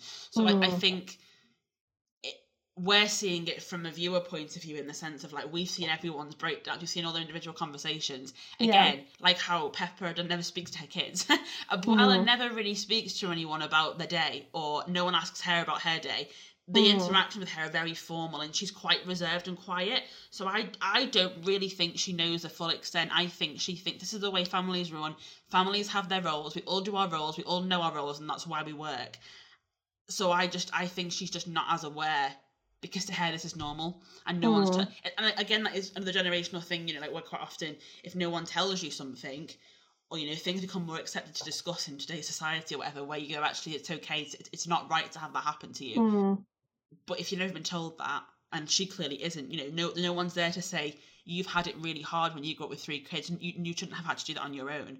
Yeah. It's really hard that you know, it's not fair that you've had to take on this matriarch role for an entire community that you never asked for. You didn't ask for the miracle, obviously it's great. But like, no, you know what, you didn't ask for this pressure to have the miracle. That isn't, you know, fair. You're allowed to have time off. She doesn't have time off either. So I just think, like, she should think more. I'm not saying she shouldn't, and that, you know, I'm not excusing her whole behaviour, but I think it's this idea of, like, I don't know if ignorance is the right word, but kind of like just a lack of understanding, because you've never had someone tell you different. It's like, you know, when people have like parents, like parenting cycles, you know, and you know, and maybe, you know, if someone's parent has never, you know, you never had like a regular routine with your kids, and so then when they have kids, their kids don't have routine, and so on and so on and so forth. Like, same with, like, you know, if parents, you know, if they never went to school, or they didn't prioritise education, so education isn't a priority at home, for often that can lead on and on until someone says, hold on, like, you need to prioritise education, you're good at this. So I just think they are, as a communications family, is dreadful. No one speaks with it, and everyone assumes like, because they're all presenting themselves as perfect, like we've talked about before, everyone's like, I must show that I'm my best. She thinks the family are like living their best lives. Like, when she comes to Isabella and she's like, oh, this is a perfect match, and you're gonna be so happy, and puts her arm around her and she's all loving, because, and Isabella's like, yeah, perfect, it's gonna be great for, like, you know, the casita. No one says, actually, like, I'm not really sure, Gran, to be honest. Like, I'm not 100% sure, like, can we leave off a bit? So I feel sorry for her at the end, because I think she thinks she's doing the right thing. She definitely thinks she's doing the right thing. And I just think to maybe have those years of work, because she must be exhausted as well, like, because she's never off. She's constantly dealing with issues in the town and the community and her family, and trying to keep everyone together. That must be mentally exhausting. So I think to have that kind of come crashing down all at once on you, because even Bruno doesn't tell her how he feels. He just leaves. And I think for a mum, that'd be really hard to understand. It's like, why is my child left? Because if he's never said, listen, like, you make me feel this way, or like, I'm sick of people, you know, because Bruno says, you know, I never said anything, I didn't want to upset anyone. It's hard to know how people are feeling at times if they hide it so well from you. So yeah, I mean, I'm not like, oh God, she's not perfect, and she should, you know, there were signs for her to see, but I do think a lot of it is because people avoided telling her things because they wanted to seem perfect. So in her head, it's like, it's okay, we're working as we should do. So it's harder for her to recognise that the behaviour she's doing is bad, because no one's ever told her that. And through 3 generations, she's been doing this behaviour, and it's, for the last 50 years, she's done this behaviour, and no one has said, by the way, this is wrong. I do feel like that is a lot to do with the fact that they're scared of telling her, though. It's the fear of telling her, because she wants everything to be perfect. She's the one that instills this, like, everything needs to be perfect. To me, that's quite toxic, because then people feel like they can't raise any of their concerns. Bruno can't raise them to the point where he's so scared that he leaves the family. Like, so to me, like, that isn't healthy. No, no, at all, not at all. I just think she needs someone to have told her that, because the way that she's living her life isn't healthy for her either, because she's putting herself under ridiculous expectations. Like, this woman of 70 plus years of age is living like is living in this way where no one is really able to help her properly. And then, because the burdens that people take on are not burdens that she could do, they're all like things that they can do themselves. Her own personal burdens, no one can help her with. So I think the way she's living is toxic for everyone, but it's toxic for her too. And she just needs someone, because she is that filter down into the family. She needs someone to tell her, not everything need. And that's why in the end, when Mirabelle does, because that's a big thing for me. When Mirabelle tells her that, she realizes. It's not like she goes, no, shut up, go away. Like, she's the one that goes to find Mirabelle and goes, listen, like, here's my story, and I am so sorry, like, because you were right. She could very easily have been like, no, not my problem, it's her, she's a problem, she's the one that's caused the house to fall down. As soon as one of her family members tells her, you are upsetting us and you are the problem, she listens. So I just wish people had done that years before. Yeah, but I also see why they didn't do that, because you didn't know. Mirabelle was very brave and courageous and finally embraces who she is, so she's confident enough to say, actually, this isn't right, but you never know what way that was going to go down, which is obviously why people kept quiet for so long. So I think she's just very complicated, because she's by no means the perfect person. She has the best intentions. She's not trying to make people's lives miserable. But unfortunately, because she's instilling a lot of things that she thinks is how it should be down to her family, they are then going through the same thing as her, where they're having to, try and present themselves as perfect and making sure that they're contributing to the family, making sure everything's in order, which would be exhausting for all of them. Like, overall, that exhaustion is being passed down to all of these people in the family. But you're right, obviously she's not been told what's right or wrong by anyone, so she's had to bear the burden on her own. So that's why she's so complicated. It's like when people use derogatory words, or like in the past, like when people have used words that we would now consider racist or inappropriate. People don't know that until you tell them. People are like, oh my gosh, I didn't realise that was bad, and I've been saying that, like, I didn't realise. They would go on and on and on and on using those words in that way, and repeating the same behaviour over and over again, not realising the impact they're having, because no one has said, actually, by the way, that's not appropriate. It's like sometimes, sometimes friends will have phrases that they'll use to describe you, or things they'll say about you, or they'll talk about other people, and it makes you uncomfortable and they'll keep saying that because they didn't realise that it's affecting you until you say, I maybe wouldn't say that could be a little bit offensive. So I think it's the communication element to me, and this idea that yes, it's not right, yes, it's toxic, yes, it's not healthy, but I just don't think she realises the extent of what she's doing, because no one said it. And it's in her mind, the way they've lived for 50 years has worked. The community has grown. As far as the community is so grateful. The casita keeps giving gifts to them, so they're clearly still working and it's still pleasant. So I just think, while she maybe goes about things in the wrong way, and she can be very harsh with her tongue at times without realising it. I just think she doesn't know any different, and it is that classic idea of a generation gap, and that idea of no one's told her any different. So as far as she's concerned, it's like, well, this is the way we live. This is our life. This is how we proceed in life. Because I have it with my dad quite a bit, where I'm like, we don't really say that, or maybe I wouldn't phrase it that way, but no one. And again, because his dad, my granddad, from the sound of things, there was quite a lot, because again, on television at the time when my granddad was younger, there was a lot of racist slurs that were mainstream. And it was only then when myself and my mum have come into my dad's life that we've kind of explained that to him. And he's like, but my dad said it all the time. And it's like, my dad isn't racist, by the way. I'm just saying, phrases that are quite outdated. People would kind of still use, but not realise what they're doing. So I think it's important to see her in that frame. I think if you look at it externally, it looks like she's just a mean old woman who doesn't care about anyone's feelings but her own. But I think it's the opposite. I think she's so used to not acknowledging her own feelings that she expects everyone else does that naturally, But I'm glad that she finally kind of owns up to it and realises that she can actually enjoy her family for who they are, because she doesn't get the benefit of her family, really, because she misses out on so much time. No one really tells her anything nice. No one ever sits down. You never see her sit down for a cup of tea with her their family. You never see her celebrate any of their achievements or say, wow, good job today. But no one says, well, how are you? Can I get you anything?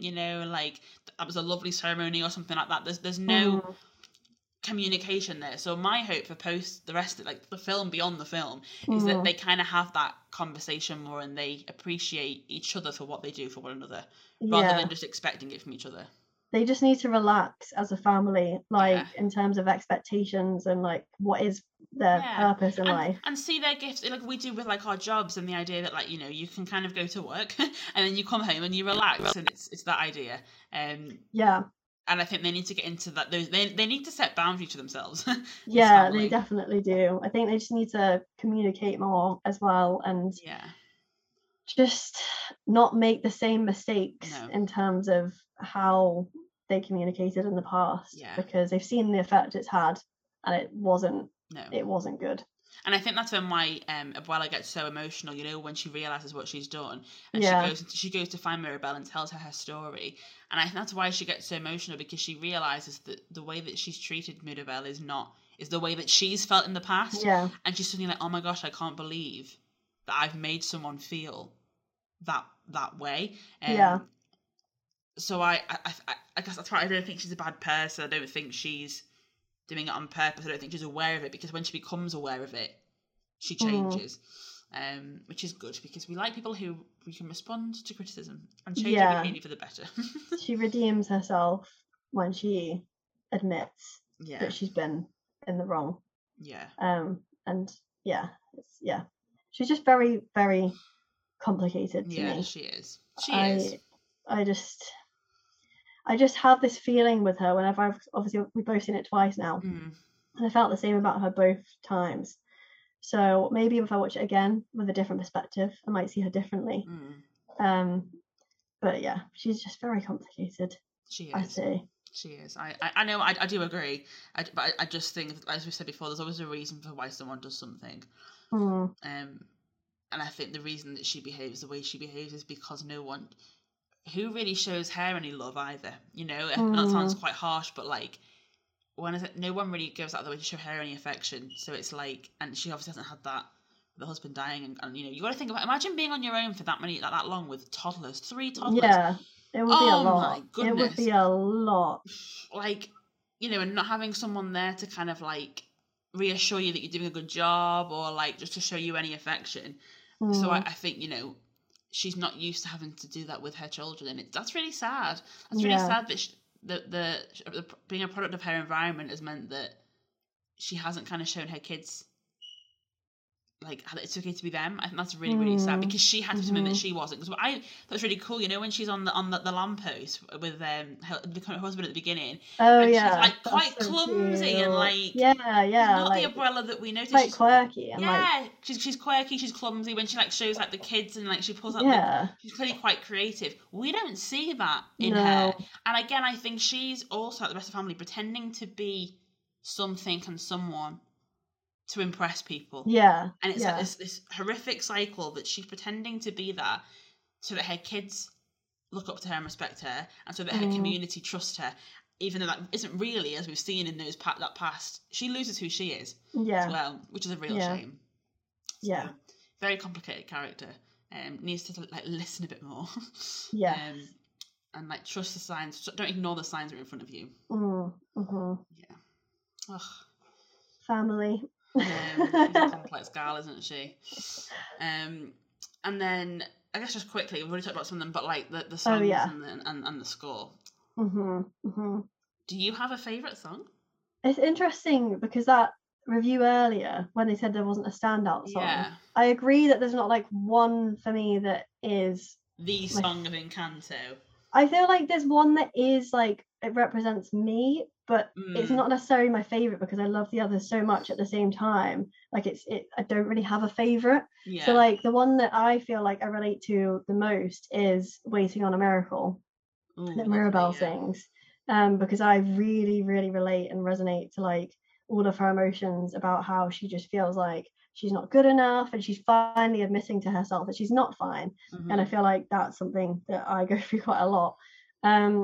So I love that song, and I think it's a really beautiful song as well. And the way that it's been placed into the story, it's so beautiful. Like, it's so clever when it's like a freeze frame, like everyone else is around her is just stopped, like, and she's just there like in her own moment, like, you know, admitting to herself that she's not fine. And it's just a very like special moment, I think. So I love that song. And I think it's not like, I wouldn't say it's catchy, but like it's very like, I could listen to it a lot like a few times in a row and still be fine with it. So I think that's like the one that I resonate with the most. But I feel like my favorite song is actually, I don't know, again, it's not really favorite. It's like I have like 4 that I love. One of them is We Don't Talk About Bruno. Oh, so I good. just think that one is so clever with the way that there's so many people singing in it at the same time. Yeah, like it's a real song with everyone getting their story in about Bruno and like their thoughts on Bruno in, and then Mirabel's there like, oh, I just want to know about Bruno, and they were like, well, and they're always telling their stories at the same time. It's so written clever, so beautifully. Yeah, it's so it clever. is. It's very Hamilton, that one. It is very Hamilton, and it's very catchy as well. Like I've been singing that one a lot since I've seen it. Like I listen to that one the most, I think, out of all of the songs. And I think it's just so interesting. Like that song is what characterizes Bruno. Like that is our first like real introduction to Bruno's character. It's so funny, isn't it? I like that. All of the way that they speak about him is like he's so mysterious and like creepy and like confident and like, you know, like sinister, and then you meet him and he's nothing like that. He's literally like he couldn't hurt a fly. No. Like he's just misunderstood. But I just think I love that song because it's trying to paint this like terrifying idea of this man, and like it's trying to like scare like Mirabel and put her off him, and like, you know, show her why they don't talk about him and why he's not part of the family anymore. And it's just funny because when you find out who he is, it's just like you can see that the family's impressions of people isn't very accurate, and it isn't how people actually are. So I love he's that also song. An absolute babe. I didn't mention him before, but Bruno is like, he's so lovely to his family. He's like so to Mirabel, so lovely. Like, it's the fact that like it's not even his kid, and he literally leaves because he wants to protect Mirabel from the family, thinking she's gonna like destroy things. How selfless! Oh, and even then when he's like, I'm gonna go. You found it. It's all about you. It's fine. I'm gonna head off. Like I don't want to cause any more trouble. Yeah. Oh, and when we need to talk about the plate that he draws on the table for himself. Because he's not the family table anymore, but he like brings himself still towards and it. And the idea of him like looking through that gap. I know, it's really tragic and sad. I think it's also really ironic that the person that's been cast out and the one that like they don't feel like is part of the family cares probably the most about the family and is the most selfless, like one of the most selfless characters in the family.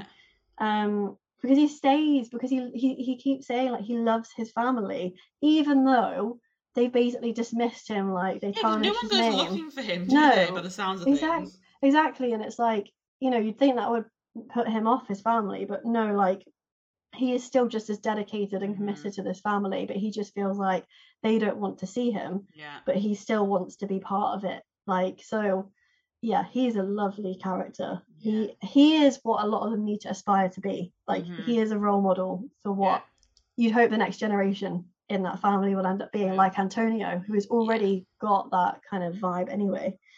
But yes, love We Don't Talk About Bruno. Such a good song. And it's like the whole like tempo, the vibes, and then the scenery that goes with it, and like the way it's written is just stunning. It's so clever, so clever, like with the rhyme, which is obviously very like classic Lin-Manuel Miranda, and the pacing is just incredible, and the way their voices blend together so well. That bit when they're like, especially like the animation matching up with it, you know, like when she's like putting the vision together, it's like, why did I talk about food? I love that. And then they're all like dancing around, singing their own little parts. Yeah, it was so good. And I love it because it's done so well, where you can still hear each of what they're saying, like individually, like no one's overshadowing. It is 10 out of 10. It's amazing. So yeah, I feel like that's my like favorite one to listen to, if you like. It's the one that I've constantly got in my head. But I feel like you're going to talk about, so I'll just mention it. Surface Pressure is just an absolute banger of a song. When I first heard it, I was obsessed with this song, like, because obviously we're fans of Lisa anyway, so the fact that she got her own song was amazing. And it was so unexpected. And it's like it just fits her so well. It just matches, like it just works. It works so well, and it's catchy as well.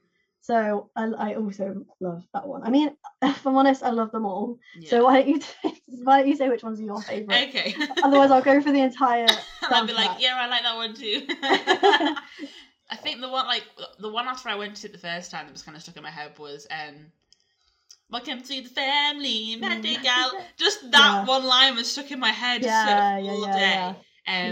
It's such a clever song again, like the way they kind of explain it all, especially when it gets towards the end and she is singing so fast. I know. Oh yeah, it's so the grandkid funny. roundup for me. Yeah. That's the best bit. She's like the grandkid roundup. I'm like, oh my god, this is so cool. Good. So I love that song, but my favourite song is Surface Pressure. I love what we talk about Bruno as well, like this, but we've talked about that one. But Surface Pressure, that song. And I also love that this soundtrack is very singable. And what I mean by that is, like, it's not like, I mean, don't get me wrong, I sing Let It Go, and I give it a belt, but some days it doesn't work. I think that I love that kind of, it showcases so many different types of voices. It never goes, I don't personally think it ever really goes to a level that, maybe the end of Isabella's song. But the songs never really go to like a ridiculous vocal range. No. Another reason why I love the characters, like we said before about them being relatable, even their songs relatable, because anyone can kind of sing these songs. They're such lovely pitches and tones, and the ranges aren't like inaccessible. I love that, which is again why I love Luisa's song. We never, as someone who is like a lower singer female, never, in films you never get songs that are written for females with low voices ever. It's just not a thing. So having this where it was like a low woman's voice, it was so powerful to have that. It was just so beautiful, and the way it's written, it's so catchy. The different genres and layers they managed to get into this one song is just incredible. The messaging behind the song, how catchy it is, I'm obsessed with it. So that's the one that I've had that, and We Don't Talk About Bruno kind of on repeat because then it's in the soundtrack. So I just keep going back and forth between the two. So I'm obsessed with that one. That's my absolute favourite one. Yeah. I was listening to that yesterday when I had to walk up the stairs because the lifts had broken in the station. And I was like, I'm the strong one. I'm like walking up all of these stairs trying to motivate myself. And again, like animation-wise for that as well, I think that matches. I love when she, again, because her body is kind of not like the typical Disney like woman body. And yet when she dances, she looks so cool and sleek and like, so the animation for that was also amazing. The way that they kind of did that was fantastic. Yeah. And again, very creative. This kind of strong woman vibe as well, and that strong women can be vulnerable too, and like you can do both, and the messaging behind that, and that I just thought it shows her strength and her insecurities in the same song, which I just thought was so cool. So, big fan of that song. I mean, I love them all, but that was my standout song for me. It is amazing, that song. The other one, I feel like, What Else Can I Do? I love as well, because I feel like that one is quite like catchy, I think, as well, like with like the refrains and stuff in it, and like I think it's a nice like song as well. Like I find myself listening to that one as well. I think like I feel like I listen to probably Surface Pressure and We Don't Talk About Bruno the most. Yeah, same. And then I think I listen to What Else Can I Do, because I think it depends. Like if I'm looking for like a fast-paced song, I'll go for that. If I'm looking for like a dramatic song, it's like Waiting on a Miracle is where I would go. But I also love the chorus songs as well, like because the All of You one at the end is great, because it even has the like We Don't Talk About Bruno it's so good which is like again so creative, and it fits and they make it work so well. So I just love all the songs. I don't think there's one I don't like. It's so funny, because when I watched it the first time, I forgot. I knew that Lin-Manuel Miranda did the songs for this, but I forgot. Like when I went to see it, I'd seen it mentioned ages ago, but I just forgotten that it was him.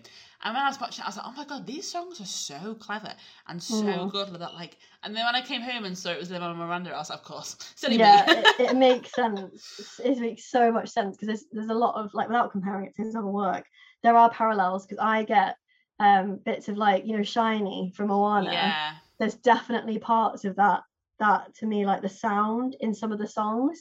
So I feel like he's just got like a real like the way that he manages to put words together that shouldn't work together or work in a song is just incredible. Like the way that he manages to get really deep messages across in such a beautiful tone, and the rhythms, and just he's so clever.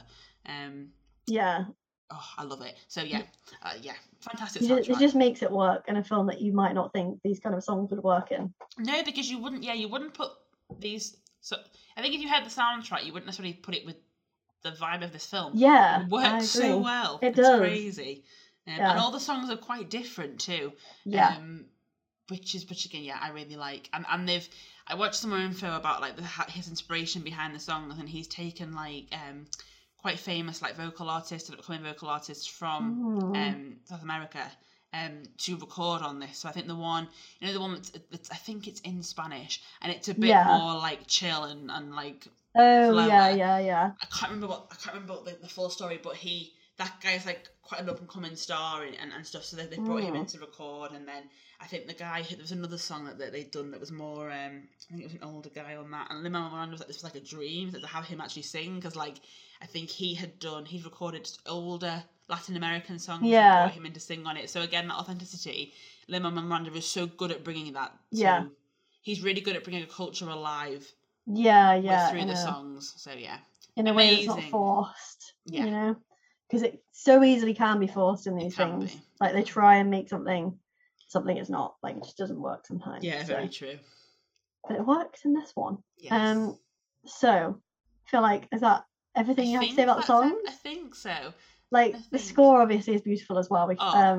Of course, the score is amazing. And like they work hand in hand, you know. And that, because I had like a few tears during this film. And it's like that bit when Abuela and Mirabel are in the river and they turn around and look through the mountains at those the butterflies, and the music in that section, the instrumental. Oh my goodness. Yeah. Oh, it's so good at building, like when Antonio gets his room, and it's so good at setting the scene. Like it's you don't realize how impactful the music is until you actually think about it. And you kind of forget that it's there because it's that integrated with the scene. Oh, beautiful.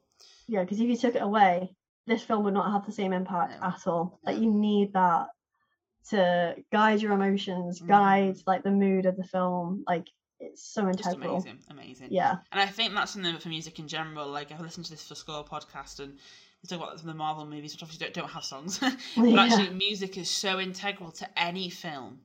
Yeah. And people often forget that. Because the music is weaved so seamlessly into the scenes and the structure and everything that people forget how much impact that has. So I often think music is a very underrated element of films. Because people go, I don't like musicals. It's like, well, actually, try and watch any film you like without the music in it, and it'll be very different.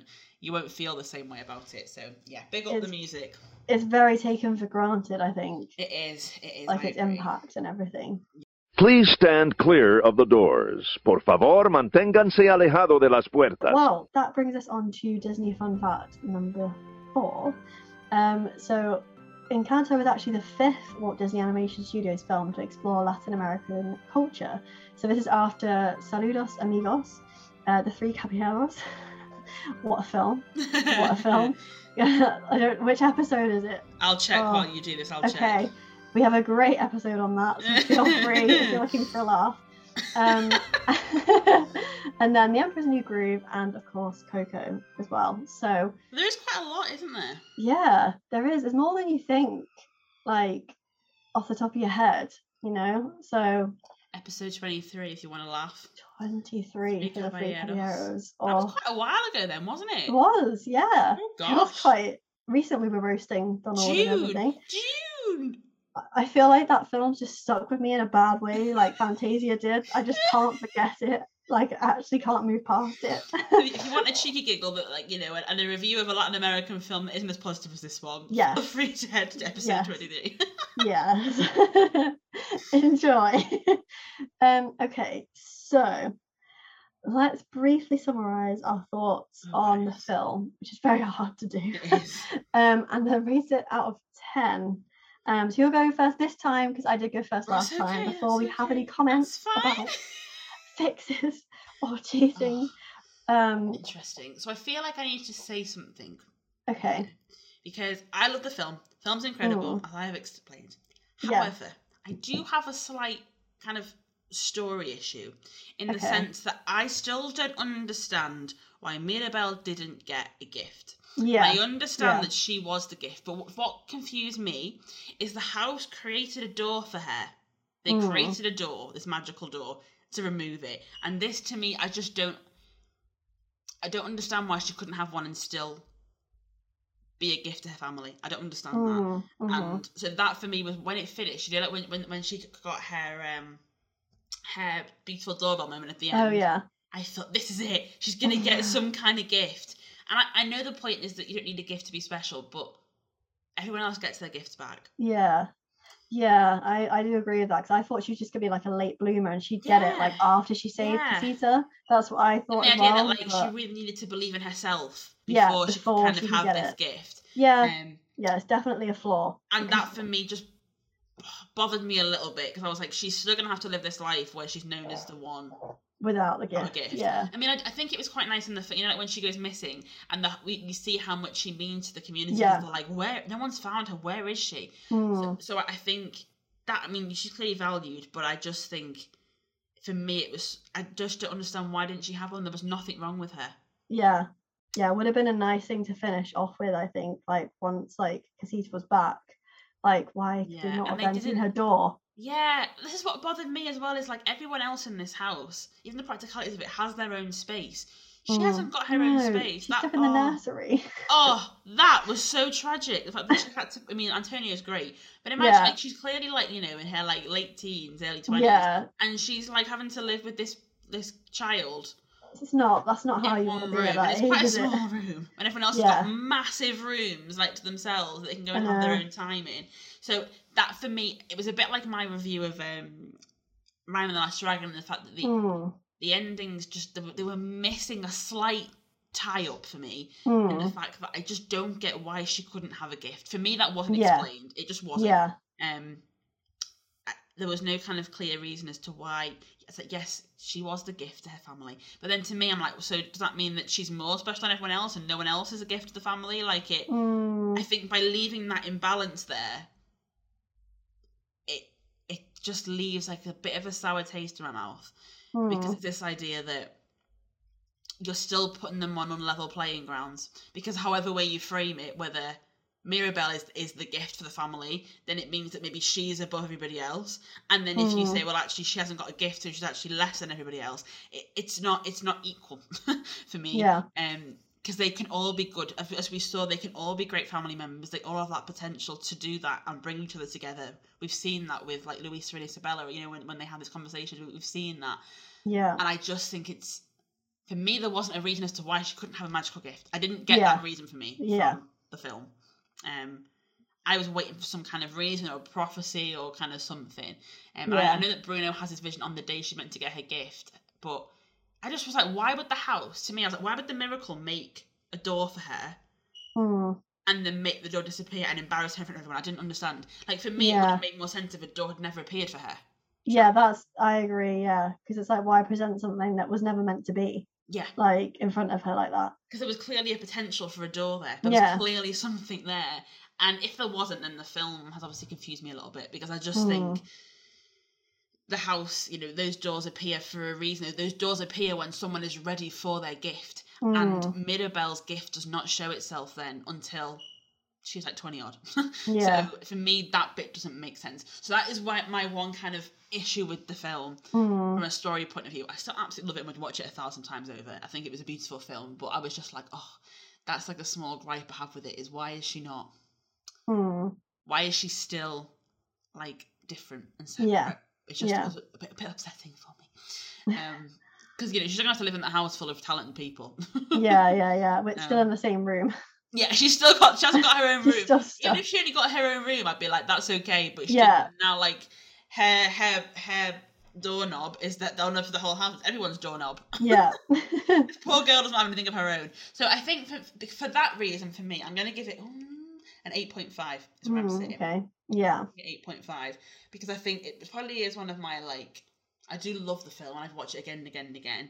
But I just think for me that's just like irritation when I watch it. Is I'm like, it's such a core plot point for me in the film. The music's incredible, animation, which we haven't really touched on as much, but that is stunning. Yeah. Oh, like when you watch their hands look like real people hands when they are close up. the fact that like her glasses actually steam up like a normal person.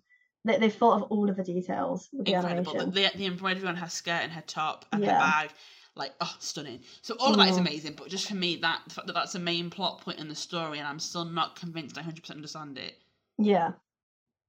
It's just a bit of a weak point for me, but that's just me. How about you? Yeah, no, I definitely agree that's definitely a weak point, because I felt myself thinking the same thing. I was like, are we not going to see like her get a gift? Because I really want to know what her gift would be as well. Yeah, I want to know, because it's quite an important, not obviously you're more than your gift, but it's an important part of someone's personality as well, like as we see within the family. Like, I just like to know what she was meant to do, if she was meant to do. So like, it's definitely a weakness, I'd say. Especially because you look at someone like Antonio, who's got all the same qualities that she has, and yet he gets a gift. Yeah, exactly. So that is definitely a weakness. However, I feel like for me, the positives of this film outweigh that so much that I don't mind it. Like, it doesn't make it a perfect film. It's not a perfect film, but I love the animation so much. I think it's beautiful. I think the music's incredible. I love the characters. I love the message and the themes, and I just found it such an emotional film, and I haven't cried at a film like that in such a long time. Like, I feel like Coco is probably the film that kind of gave me the same emotional reaction to this, and to me, like, it doesn't happen that often, and I felt like I really resonated with a lot of the messages, and like, especially Mirabelle. Like, I really related to her a lot. Like, I feel a lot of the things that she felt in that film. And for me, like, if I want to watch a film that's going to make me feel better and believe in myself more and remind myself that I'm fine as I am and I should just be myself, this is a film I'm going to watch, because it reminds me that I'm doing okay. And that's what this film did to me. Both times I saw it, I was like, it's okay, you're doing okay. Like, so for me, this film is so special for that reason.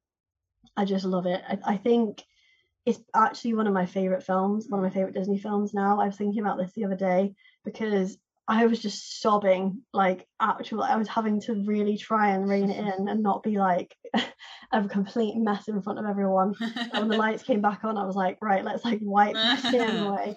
So it's just, I relate to it a lot, and I relate to Mirabelle's journey and things like that. So for me, it's a very, very special film that I will watch so many times, and has a very special place in my heart for that reason.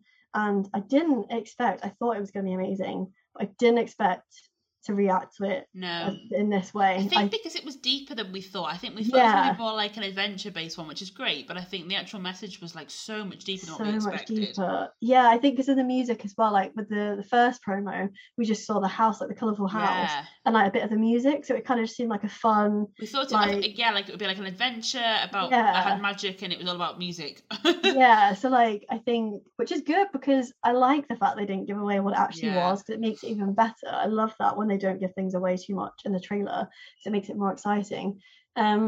So I just think it's a very special film. It's not without its flaws, which is why I'm not going to give it a 10. But I just love it so much. I think it's beautiful. So I think I'm going to give it I'm torn between two different scores. I think I'm going to give it a 9.5. Oh, that's the highest so far. Yeah, I really love this film a lot. Like, I haven't stopped thinking about it since I went to see it, and it's just so beautiful. Like, visually, it's beautiful. And I know it's not the longest Disney film, so you might not think this is saying much, but the film went so fast for me the first time I saw it, because I was so engaged with it, and it just completely like took me on this journey. So 9.5, because there are issues with it that I wanted to know what her gift would be as well. Like, will we ever find out? Probably not. No, because I liked that bit in the in the reviews before, we talked about, like, love and determination is more important than magic. To mend the family, which I agree. But then my point is, like, well, she's mended the family now, so like, she kind of hang, like, what's her purpose going to be now? I think. It's just hard, because it's like, yes, gift doesn't define you, but when you're living in a house full of people who all have magic gifts and you don't, it's going to be really hard to not feel left out. Yeah. And then what if her, like, kids, then like have magic gifts or don't have magic gifts. Like, it's gonna be hard, like going forward, to see how that affects her. I think that is the thing for me that bothers me the most about the film.